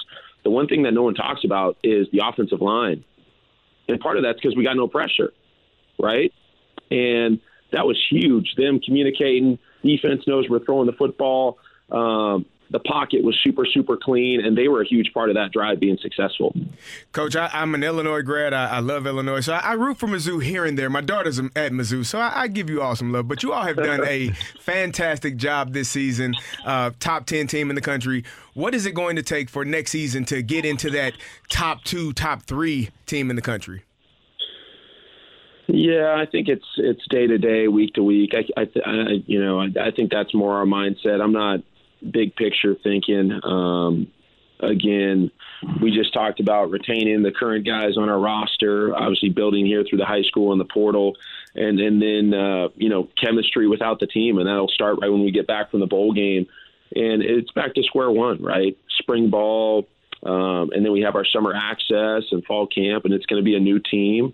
But I'm really looking forward to working with those guys. How important is it to win this bowl game against Ohio State? It's very important. It's a great opportunity for us, and you don't get many of these. And obviously, being down there in the state of Texas, and Missouri has a great history of recruiting in Texas, but you also have, you're the only game in town that night on December 29th. Every football player in the country is going to be watching you guys, and I know you guys want to make it look good. In addition to winning the game, is it going to be any different, or are you just going to play, and you don't have to give us a game plan, but are you changing? You can give us a game plan, Coach. We won't tell anybody. But as you got a full month rather than a week to prepare. Yeah. I mean, we're going to do what our guys do well. We're going to have a couple of wrinkles, no doubt about it. We've had some huge signees in Texas. You look even at this class, right? Kewan Lacey, the running back, number 6 in the country from Lancaster, and we were going against a couple blue bloods there, which was a huge get, right, for Coach Looper.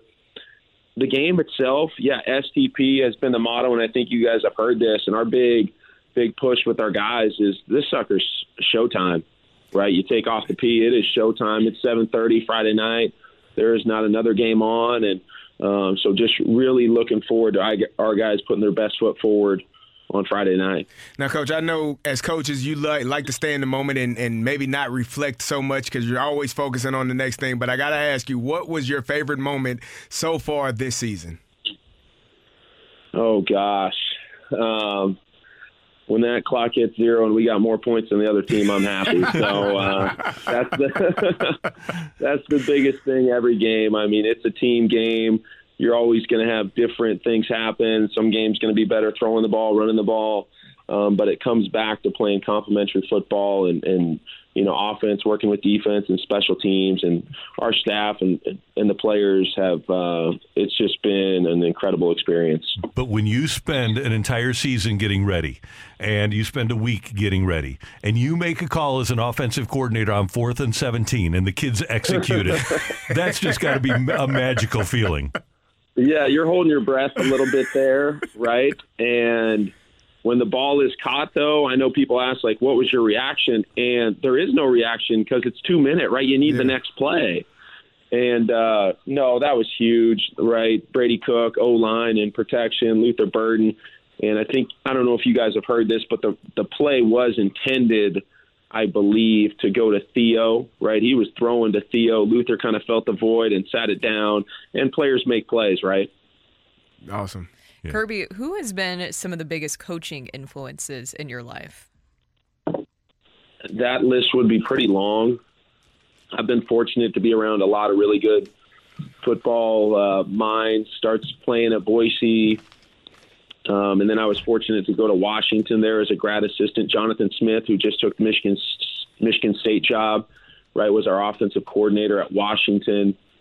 And then going to Fresno State, Kalen DeBoer, right, was the offensive coordinator my first 2 years there as the receiver coach. He came back as the head coach. And then Jeff Tedford, right, really being at Fresno State. And he was around the program even when he retired shortly for those 6 years. So I like to say Coach Tedford forgot more football than I know. But every day he would drop new things and we'd talk, have different discussions. And that's really benefited me throughout my career. And your father coaches, correct? Yeah, he's here right now, and naturally the conversation goes that way. And he'll come to practices, and he'll be down there at the Cotton Bowl at practice and seeing things and evaluating things, and I love having him around. That's cool. And what about Kellen? Kellen's still working right now, but your brother, talk about a coaching family. That's pretty cool. No, it is. We grew up, and you said it, my dad was a high school coach for a long time. That was, I think, 1986. He got the job, was there till about 2010. And you grow up, you're T-boy, ball boy. That was the big time, right? I didn't necessarily – I would go to college practices, but the big time was Prosser High School and Prosser, Washington. And we lived through those moments, and it was just a great upbringing, and was fortunate to get into coaching, when I got done playing. Well, you've done a magnificent job at Missouri. We thank you for your hard work in Columbia. We thank you for joining us. Merry Christmas to you and yours, and good luck down in Arlington against Ohio State next week. Thank you, guys. Appreciate you guys having me on. Happy holidays. You too, Coach. Thank you. Kirby Moore, the offensive coordinator at Mizzou, here on 101 ESPN. Coming up next, we are going to talk a little bragging rights with the athletic director at the University of Illinois, Josh Whitman, next on 101 ESPN. You're back to the Opening Drive podcast on 101 ESPN. Presented by Dobbs Tire and Auto Centers.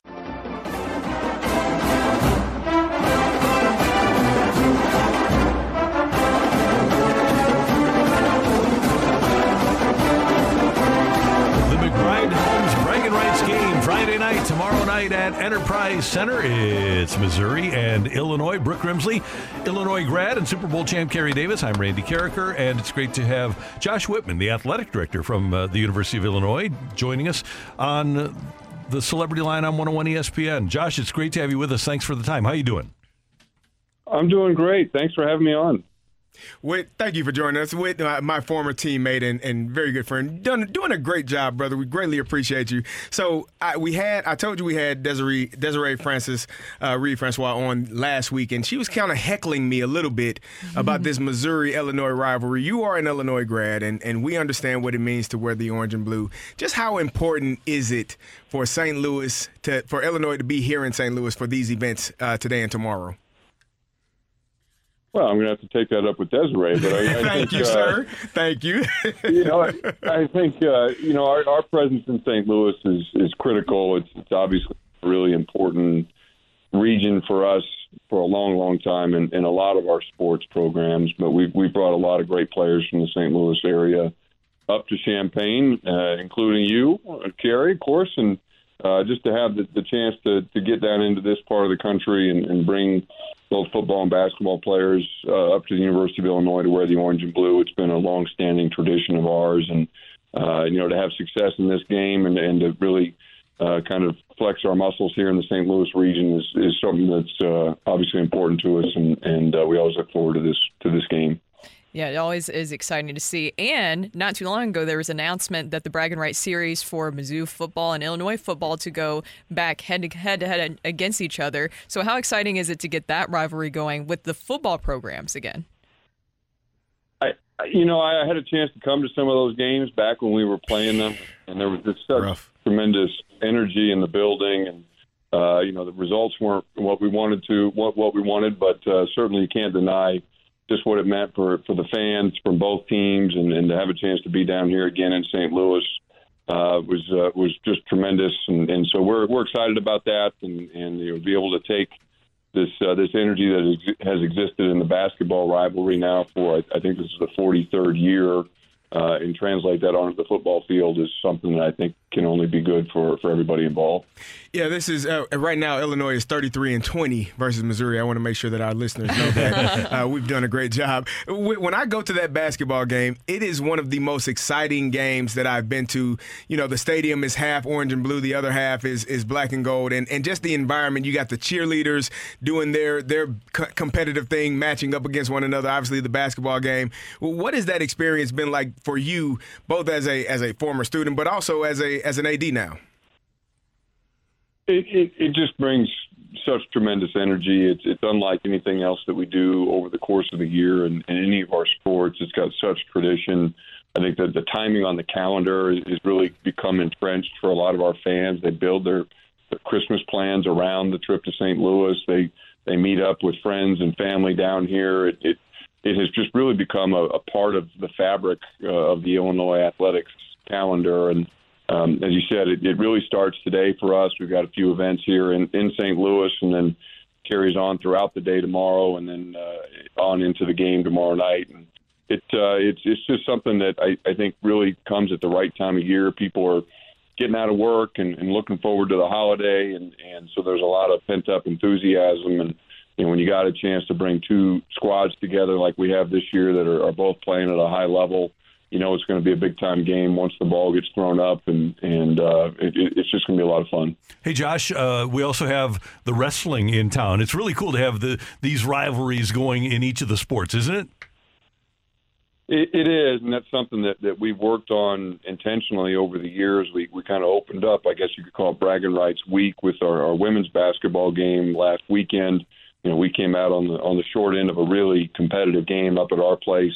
I think it was a 3-point game at the end, and we were able to go down to Columbia last year and get them in women's basketball, and so that kind of goes back and forth. And then to be able to include now wrestling. Missouri, of course, has a really strong tradition in wrestling, as do we at Illinois, and so it's really been fun to try and look for other places where we can expand this rivalry and again kind of build off this foundational tradition that we've started in basketball and try and encompass some other sports at the same time. All right, since we let Desiree Reed, Francois kind of open the floor with some smack talk, why don't you sell us on why Illinois will take the Bragging Rights Trophy back to Champaign? I just believe so much in the guys that we've got in our program this year. Coach Underwood now in his 7th season has come in here and just brought tremendous energy, vision, discipline.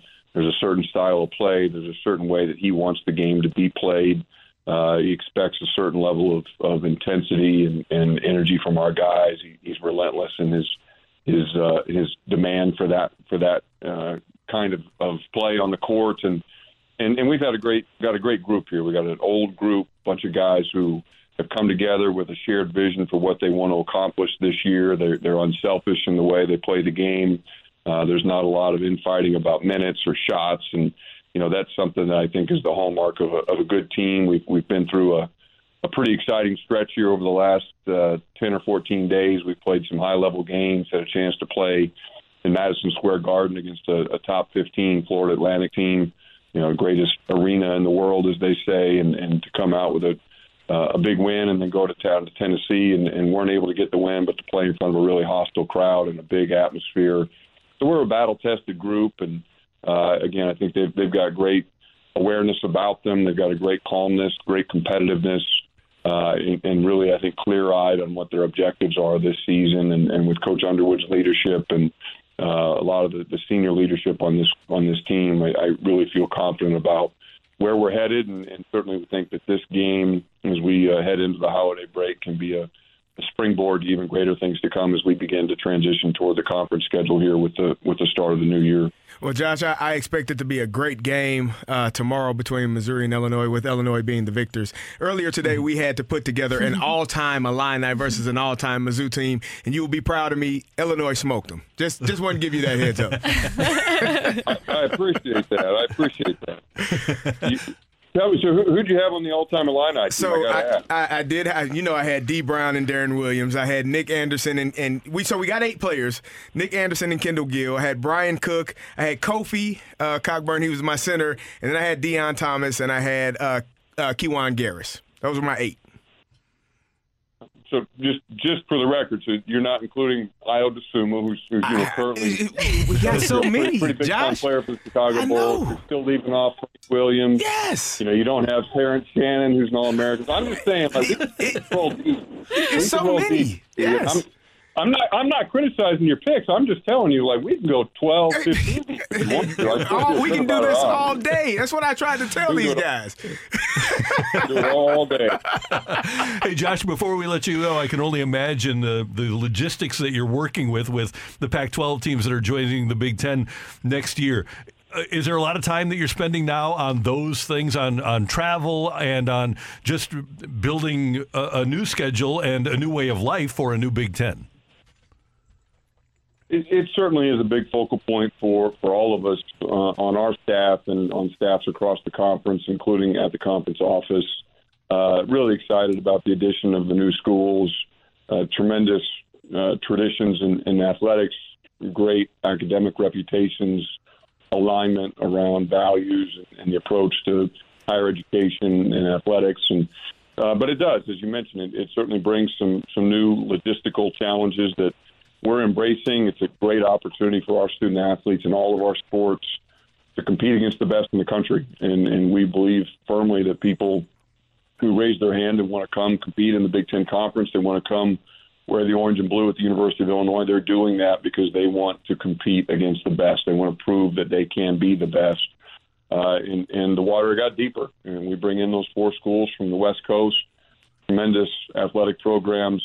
And it's going to be a great test for us, a great opportunity for us at the University of Illinois to continue to prove our mettle against the best that are out there. And so it's an exciting time to be a part of the Big Ten Conference. It's a great time to be a Fighting Illini, and we got a lot of people doing a lot of great work as we prepare for that transition. But we think it's going to be just a tremendously enjoyable and exciting time in Big Ten athletics and certainly at the University of Illinois. Now, Whit, I'm obviously in, I guess, SEC country here in Missouri. We deal with a lot of SEC people. Brooke is a Tennessee girl. I hear all the time that it just means more in the SEC. Can you tell these fine folks here why the Big Ten is the leader in sports and academia? We're the national conference at this point. You look at the footprint that we've been able to develop, the brands that we've been able to put together. If you think about what the expanded CFP would have looked like this year with the addition of those 4 West Coast schools, it's the opportunity for us to bring the most powerful brands in college athletics under one roof. Again, and then you mix in the academic reputations of these institutions, the geographic regions that they represent, the alumni bases. These schools are huge. The University of Illinois now has 57,000 students, and that's on par with almost every other school now in the Big Ten Conference. And so the alumni bases are gigantic. They're passionate. It's a great time to be a part of the Big Ten Conference, to spread from coast to coast. And we're really looking forward to what we're going to be able to accomplish, not just in football and basketball, but across the board in all of our sports as we move into this new era. Josh, thanks so much for your time. Happy holidays. Good luck tomorrow night, and hopefully we'll see you over at Enterprise Center. Thanks so much for the opportunity. Look forward to it, and thanks for the coverage. Talk to you soon. CD, take care of yourself, man. Appreciate you, brother. Take care. That is Josh Whitman, athletic director at the University of Illinois. Bragging Rights game brought to you by McBride Homes tomorrow at Enterprise Center. Coming up, we're going to talk to Lindenwood coach Jed Stugart. He got the starting quarterback from East St. Louis. And that's next on 101 ESPN. You're back to the Opening Drive podcast on 101 ESPN. Presented by Dobbs Tire and Auto Centers. We're recapping the biggest sports stories of the day on the Opening Drive with a Rush Hour Reset.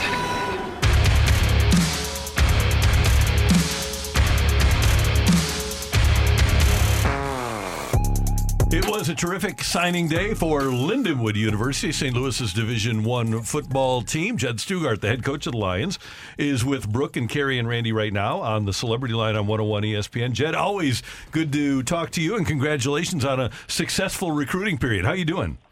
Great, Randy, man. It was a fun day, and it's kind of fun to just kind of take a deep breath and celebrate a great class that our coaching staff and the support staff's been working their tail off for a long time to kind of get to this day. So it's fun to celebrate. And I want to start with the flash here, because every coach loves people that have won a lot in the past. You get a 4-year starter at quarterback from East St. Louis in Pop's Battle, and that's a guy that's won a lot, and I know you're really excited about him.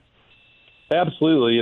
We've been on him for quite a while, and there's something about, obviously recruiting winners and guys that have tasted championships, and Pops has done that, and he's bringing along with him, Rico and Aiden Taylor, an offensive lineman there, and Rico Bond, a receiver. So, we've got 3 guys coming out of a program like that, so it's highly exciting. But, that's one, and that's kind of the fun part about this whole thing. It starts way back when they're sophomore, juniors, and you start to develop relationships. And so when it all comes to yesterday and making it official, it's exciting. Coach, talk to me about just the moment when when you're finally done and just the decompression. I know all of the work you said you all put in, traveling and talking on the phone at all times of day and night. Just the ability to decompress when it's all said and done. How did that feel yesterday? Well, it felt good, Kerry, for about a half an hour, because we got to get right back to it here. But no, I'm kidding. It's just, we all kind of celebrate jumping. We all get in our staff room and have donuts and coffee and play games and ring the bell every time commitment comes through. We really kind of make it a fun celebratory time, and that's always because it is. There's a lot of phone calls and a lot of work that's gone into this. And I know my staff, I just can't echo enough about how hard our staffs work, and so many people behind the scenes. I mean, there's so many people involved on this recruiting. It's amazing. And just what you were saying there, you get to breathe just for a second, kind of talk about what your day is like, just going through all this. Even when the season's done, it seems like the work just never stops. No, because you have to be in constant communication, and so there's a lot of strategic moves that have to be made. I mean, obviously there's rules that you got to comply with as far as phone calls and all these types of things too, and how many times you can do that a week. So you got to kind of, it rotates from position coaches. It starts off with the area coaches of their recruiting areas, and then then you'll switch off. Some weeks you'll have the position coach call. Some weeks they give me a big long list, and I'm the one that's making the calls. There's so many times because we want to try to build relationships with these guys. And so, a lot of people, it is funny. I think you guys kind of get this, but, I'll run into people a lot after the season, and they're like, well, I guess you could finally take a deep breath now that the season's over. I'm like, no, this is actually busy in the season. So usually we get to take a deep breath during the season, getting ready for recruiting. Hey, Jed, a couple more things. Number one, of your 17, 7 are offensive and defensive linemen. Is that player, the offensive and defensive lineman, significantly different than the one that you were recruiting a couple of years ago before you were in D1? They really are. I mean, I think the reality is that, the trenches, the size, the physicality in the trenches, I think depth is key. That's one thing that we really, hurt us a lot this year. We end up with 23 surgeries, after this season. And so, we had a lot of injuries and that's common. Everybody has injuries, but, this is the most I've ever seen. And, so depth is, I think that we already know depth is always an issue, but I think this really highlighted that. And in the trenches in particular, I think that's where, we felt pretty good about a lot of our skill positions and feel like we can match up in a lot of those areas. But, especially up front, in the box a little bit, both offensively and defensively was a area of focus, and in our secondary too. I think that's something where we've had to really improve on. And it's been cool. It's amazing when you have a D1 box to check. It's just you got different caliber guys that are walking in the building now, and that's just the reality of it. Jed Stugart, the head football coach at Lindenwood, with a terrific recruiting class. Congratulations on that, sir. Have a happy holiday season, and I'm guessing that you guys will go right back to it for the February signing period, huh?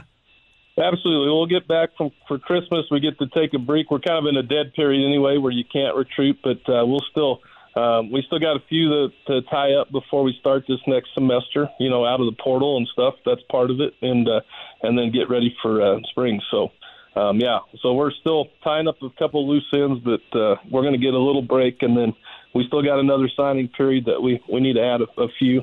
But we got the majority of our class, and the great part is a third of our high school class came from. We're loyal to the Lou. That's the thing. We're keeping right at home, too, and that's a major thing. That's fantastic. Congratulations and happy holidays, Coach. Thank you. Merry Christmas, y'all. See ya. Bye. That's Jed Stugart. He is the head football coach at Lindenwood with a great recruiting class. I see Michelle Smallman in our building. She is all the way from the Big Apple. Yeah, she's. We need to get her in here just to say hi. Let's see because she's busy. Okay, there she is. We're waving her in. Matthew's going to give her a microphone. Are we on? Yeah, we're live. Yeah. We're live right now. Hold on, she still remembers that's Michelle's old spot. Do you want to there come over that here, she's Michelle? got. She's fine. Okay. Michelle is doing Hello, unsportsmanlike everyone. from here. Merry Christmas. Happy holidays. Oh, hold on. Yeah, you're good. We can hear you. You got me? Yeah, we can hear you. How are you guys? We're good. Good to see everybody. How are you? Tired. No, I'm great. It's great to be home. It's great to be back in St. Louis. I obviously did my show this morning from our lovely studios here at 101 ESPN. It's just great to be back. Did you set, by the way, I walked in, before we came on the air, but you were on the air. Did you set that all up yourself, or did somebody do it for you? You know I had nothing to do with that. You know how technology challenged I am. There's no chance I could have set that up by myself. I could barely get the Zoom working today. So, yeah, that was a problem. So I text because I disagree with your co-host, Evan Cohen, a lot. So I text Michelle pretty much every morning. Yeah, that's right. And I'm like, thanks for backing me up, Randy. I appreciate that. We are here supporting. I listen every morning on my way in. So we are listening and checking you all out. Well, thank you. You're And a fantastic job. Carrie, I needed to call you in for some reinforcements. All this talk about Mike Tomlin not being with the Steelers. How crazy is that? That's madness. I don't That's know what what's I going said. on I was there. like, why would we even consider this, people? You can't fire a guy when your receivers don't want to block downfield because they're afraid to get hurt. That's ridiculous. Now, you want those guys. You got to make sure that those guys are doing their job, or they don't need to be playing. But you can't. It's a fine line. Totally. Yeah, it's frustrating. And Michelle, it's been so great just listening to you and now seeing you two on the mornings too. And we truly do enjoy it. How much do you miss being here in St. Louis? Because I know that you just have so much St. Louis pride. Oh, Brooke, you know, I miss St. Louis so much. So today they were giving me a hard time because they're like, your energy is different. I'm like, yeah. They call me Midwest Michelle. They they poke really? fun of me. They call me Midwest Michelle. And I was like, well, I'm around my people. Of course my energy is different. Yeah. And they're like, we thought we were your people. Like, what are you talking about? But you know what it is, Randy? Because you came in to say hello. And when I sat back down, they're like, you look so happy. I'm like, I just ran into Randy Carricker, one of my dear friends, my former co-host. I was like, I'm just with my people, so I'm happy. And they took that a certain way. But, you know, I love St. Louis. I'm always checking in with you guys, always listening, seeing what's going on in St. Louis sports. It's great to be back. St. Louis is always home. Are you going to Bragging? I'm sorry, Brooke. Are you going to Bragging Rights tomorrow? No, I don't have tickets. I need to look and see if I can scope some out. What? I I'll know. see if I can. I'm going to the wrestling match tonight. I'll see if I can. Oh, thanks, CD. Work something out. I appreciate you. And I was going to say, I saw that you had some comments. We've been talking to you all throughout the year about everything going with the Cardinals and now with the Blues, Craig Berube being out. I saw your tweet about that. I can't believe it, you guys. I still can't.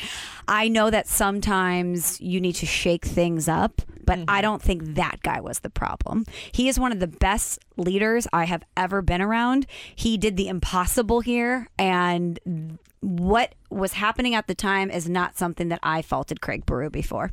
Exactly. I agree with you, but very rarely do you get a chance to have Stanley Tucci behind your bench. That is true. He's usually finding Italy. Right. You know what I mean? So the fact that he's in St. Louis, big deal. It is. Great to see you. Thanks for stopping by. Oh my gosh, so great to see you guys. Keep up the great work. Happy holidays. You as well. Unsportsmanlike every morning from 5 to 7 here on 101 ESPN. That's Michelle Smallman. Coming up, the head coach of the Missouri Tigers, Dennis Gates, on the opening drive. You're back to the Opening Drive podcast on 101 ESPN. Presented by Dobbs Tire and Auto Centers. East will drive in the paint, got up and scores, and a foul! Did not wait. Sean East with 5. With 4, pulls up for the lead. No! Rebound! Mitchell got it up. No! And Missouri storms all the way back, and the Tigers pull off the win in Minneapolis, 70-68. With Brooke Grimsley and Super Bowl champ Kerry Davis, I'm Randy Carricker. I always look at this time of year, the Bragging Rights game, is really the end of the non-conference basketball schedule, even though Mizzou has a game left before starting conference play. I always look at this as a watershed moment, the Bragging Rights game brought to you by McBride Homes. And the great coach of the University of Missouri Tigers, Dennis Gates, joins us now on 101 ESPN. Coach, good morning. How you doing? How you all doing? Thanks for having me on. Obviously, talking all things Mizzou basketball. We love it. How do you feel about where you are? I just mentioned what I think of this game, and so I kind of look at it as a delineation point. So with that being the case, how do you feel about where you are right now? I'm excited. You look at where we are as it relates to a schedule. What we did was try to increase our opponents. Obviously, Memphis. You look at Kansas, you look at Seton Hall and what they've done. Jackson State, I believe, can win their conference and be an NCAA tournament team.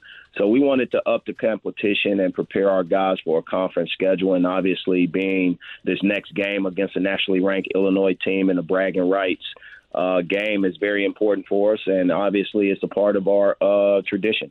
Coach, talk to me about the bragging rights game. Your second year being a part of it. What does it mean to the University of Missouri and to be here in St. Louis to play these games?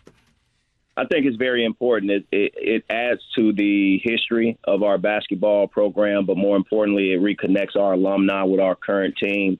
It also continues to galvanize our name in this state as it relates to, not just St. Louis, but Kansas City and all other corners in the state. You have to understand recruiting.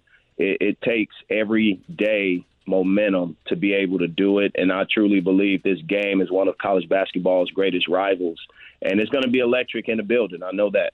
It's always fun, and I like to, ever since that I've been able to cover the bragging rights game, you never know what to expect. Even if coming in that maybe the prediction would be that Illinois would come out on top, CD over here, I know that you're hearing that, or that Mizzou will. You just never know what to expect in the game, but Mizzou has been dominant in the last 5 years, winning the last 4. Have you talked to some of the guys, the newer guys that you have coming in, about the significance of this game and how records really don't matter going in? Well, their teammates have started that conversation early in the summer when the guys kind of try to figure out who we're playing. And they talk about those constant games that we have. And obviously it's Kansas, obviously it's Illinois.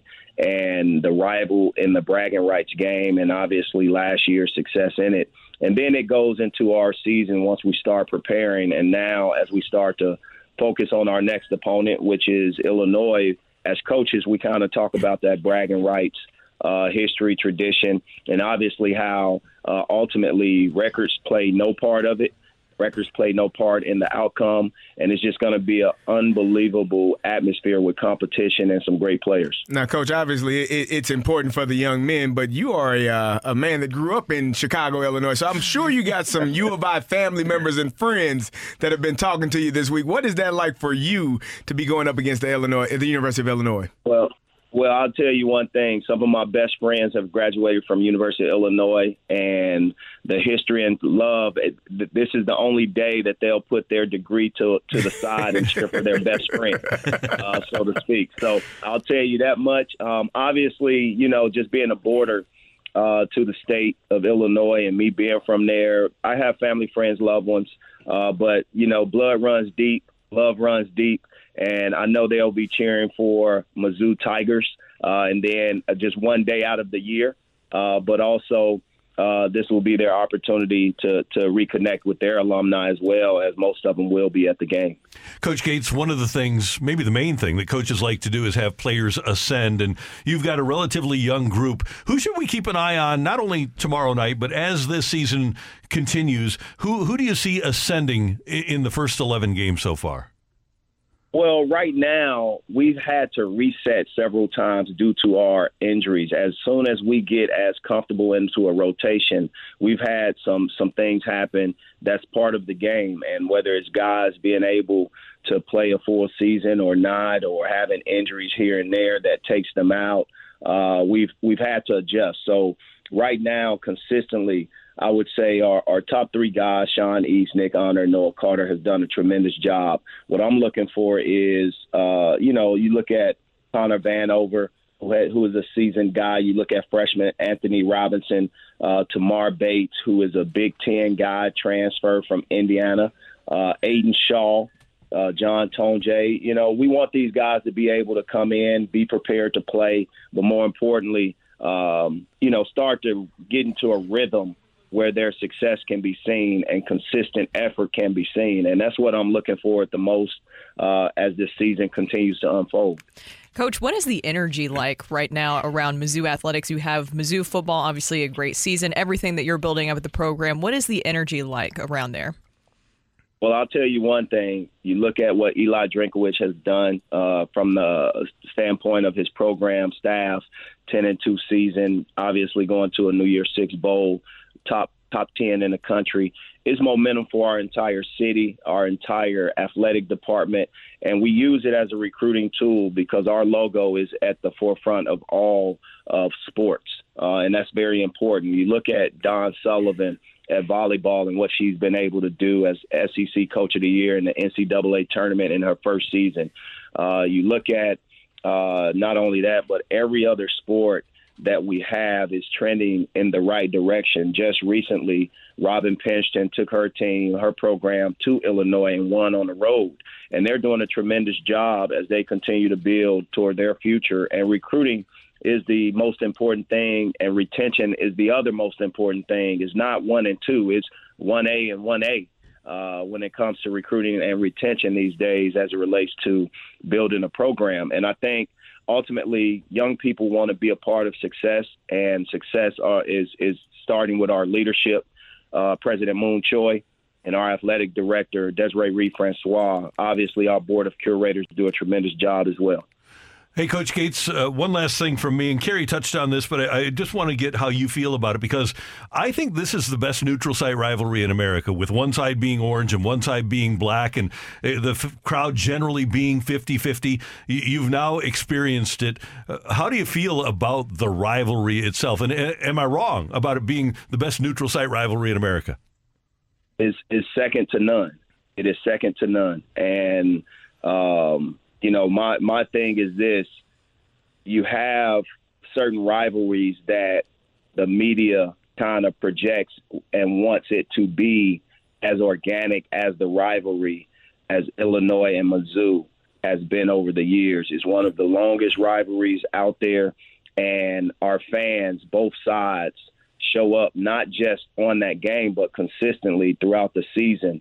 And we have the pockets of growth in each program through the years. And when you look at the historic part, man, it is bar none the best basketball rivalry out there that's not even known by many or put on this pedestal.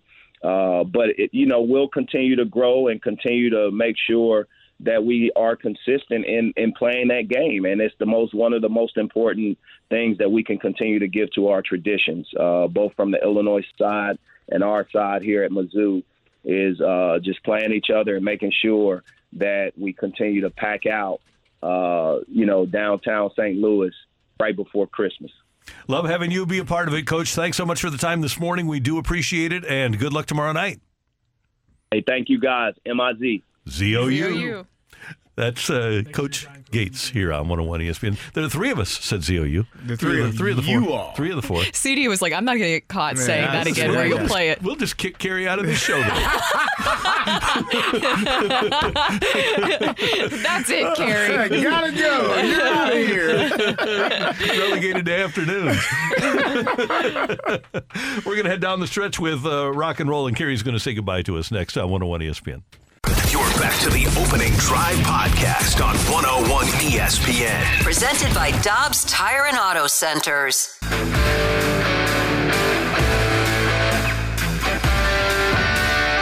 Let's rock. Let's rock today. Oh, Kerry Davis didn't come back in. I thought he was just going to leave us early. He's it's like, Kerry's all right. last day in the opening drive. He's moving to the fast lane starting on Monday. Congratulations on that promotion, so you get to work with Anthony and Jamie. We're going to miss you, brother. I'm going to miss you all as well. It's been a fantastic year and a half, and you all have been awesome, helping me throughout this process, and coming to work every day with you all has been great.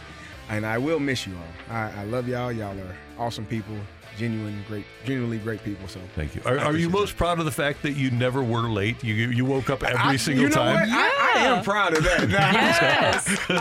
But I know how to be on time. We did have to get to work on time. When I played, so I do know how. It was one day last year where I was certain it was a snowy, icy day, and that dang on car slid, and I said, "Oh yeah, I'm not gonna make it today." But that wouldn't have been your fault. You got up in time. I did get up in time. Blame the weather. I got here at like 6:56 or something like that. And I was okay. Game time is on time. Yes, sir. Yes. We'll miss you, CD. I will miss you all as well. And Brooke, you're going to be out. Happy holidays and Merry Christmas to you and yours. Yes. So you're debating whether or not to go to a friend's birthday party. I am debating or not, because typically this time of year you go back home and visit family and stuff like that. So I was doing that, but. She's having her birthday party this Friday, so I obviously can't leave before then. And Rock asked me, well, how old is she? And I was like, I think it's her 33rd birthday. No, yeah. And he was like, yeah. You can skip that. You want me to skip it, or you want to go ahead? No, go ahead and say what you said. Why is she throwing herself a 33rd birthday party? It is a birthday party, at her house. Okay. And why something you can do if you want to. I mean, waste everybody's time and money. It's fine. So why do you think that, Rock? I don't think birthdays are that special. Celebrate the big ones. The first 21. No, you said after 30, nobody should be celebrating birthdays. The first 21, and then from there on in, I think the big fives and the big zeros. 25, 30, 35, 40, 45, so on. What if you don't make it to 34, Rock? Well, then you didn't do well. What the heck is going on with you, brother? Why do you hate joy? I have a respect for the 27 Forever Club, but hey, they didn't get that 30th birthday. Isn't there a religion where they don't celebrate birthdays? Is that Jehovah's Witnesses do not? I don't believe Is that what you were? Jehovah's Witnesses don't. I know I'm not. I'm not. Oh, okay. I just want to make sure. Just making sure if it wasn't for religious reasons on why you don't like birthdays. They're fun folks to talk to when they come to your door. You should have. You should for kids. If you want to celebrate a birthday, then you should go ahead and do that. I'm saying you shouldn't, but you shouldn't worry about other people celebrating. Fine, celebrate your birthday. But don't expect other people to show up and celebrate your 33rd birthday. If your best friend says, "Hey, bro, I'm having a 33rd birthday party. You gonna make it?" You're gonna flat out say, "No, I don't believe in 33rd birthday parties. You're on your own." I'll be at your house. But I don't know if I mean, if somebody invites me, I'm not going to be completely rude. So are My you point is that they shouldn't have thrown it. Are you going to go into the party and say, "Why the hell are we even here? No. What are we doing here?" As soon as the person throws the party, I'm like, you know what? Fine, you've dove in. Go ahead and have your fun. Leading up to the party, are you questioning everything you've known about this friend for 30-something odd years? A little bit. So you, geez Louise, a little bit. We gotta find. If you tell me that you're having some huge, it's the same thing. If I saw one of my personal college friends and he said birthday week starts today, I would legitimately question our friendship on a long period of time. You're about 33, I'm 32. Right? So we're in that age range. Yes. So if your significant other said, "I'm going to throw you a 33rd birthday party," they can do that. That's fine. Wow. And what if your friend said, "Rock, that's stupid. Who wants to come to a 33rd birthday party?" And you're sitting there, you and your significant other, with your birthday hat on and no friends around for your party because everyone thinks how you think. Okay. No, not it's okay. It's not going to bother me that much. Yeah, sure. So if Rachel's listening right now, you heard it here, Rachel. You don't have to get him a birthday present because it doesn't matter, right? Green seats, Rock. I've explained that she likes getting presents.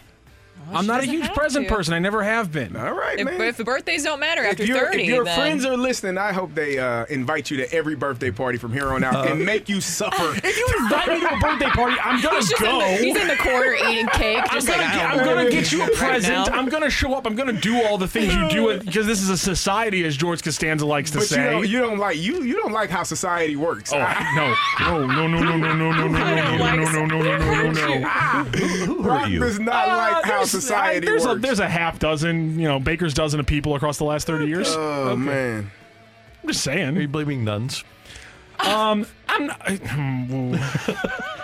Why are they all so angry? Like, you made a conscious decision. This is your life. Why are you mad at me? Nuns? Why are you mad at me about that? Nuns are angry? Every single freaking one of them I've ever met. We kind of know why. We did. That was a conscious decision they made. Why you mad at me?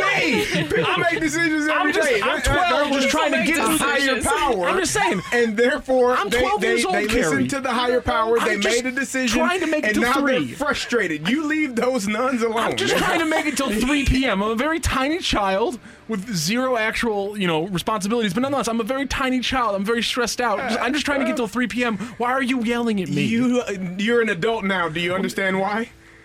It was their decision. All right. Do you understand why? No, they can get over that. All right. I don't know, man. You can always, hey, the door's open. 1 foot in front of the other. Somebody from the 618. Somebody said the Grinch didn't like how society worked either.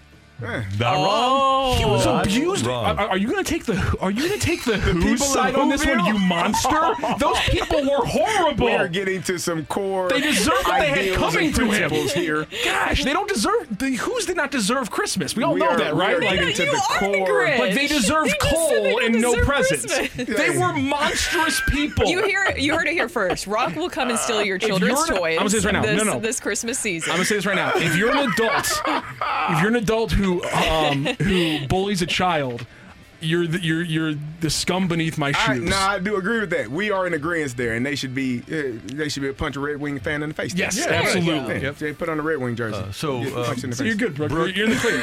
Brooke, Carrie, Merry Christmas. Matthew, you be you. You be you. I know. I love Christmas. I never said anything about Christmas. It's a birthday, It is a birthday. Then why isn't it in March? Stop. Oh, we got a lot of questions and not enough answers. That's when he was born. Yeah, we got a lot. They moved it. That's when he made the comeback. The greatest. No, it just happens to be very close together. There's only 12 months we're working with, Randy. I'm crying right now. That's amazing. Don't get me into this one. Don't get me into this one. No. Oh, yeah. More impressive than who had the 14, largest comeback. Yeah, the 14-point comeback with less than 3 minutes left the other day. Somebody did it.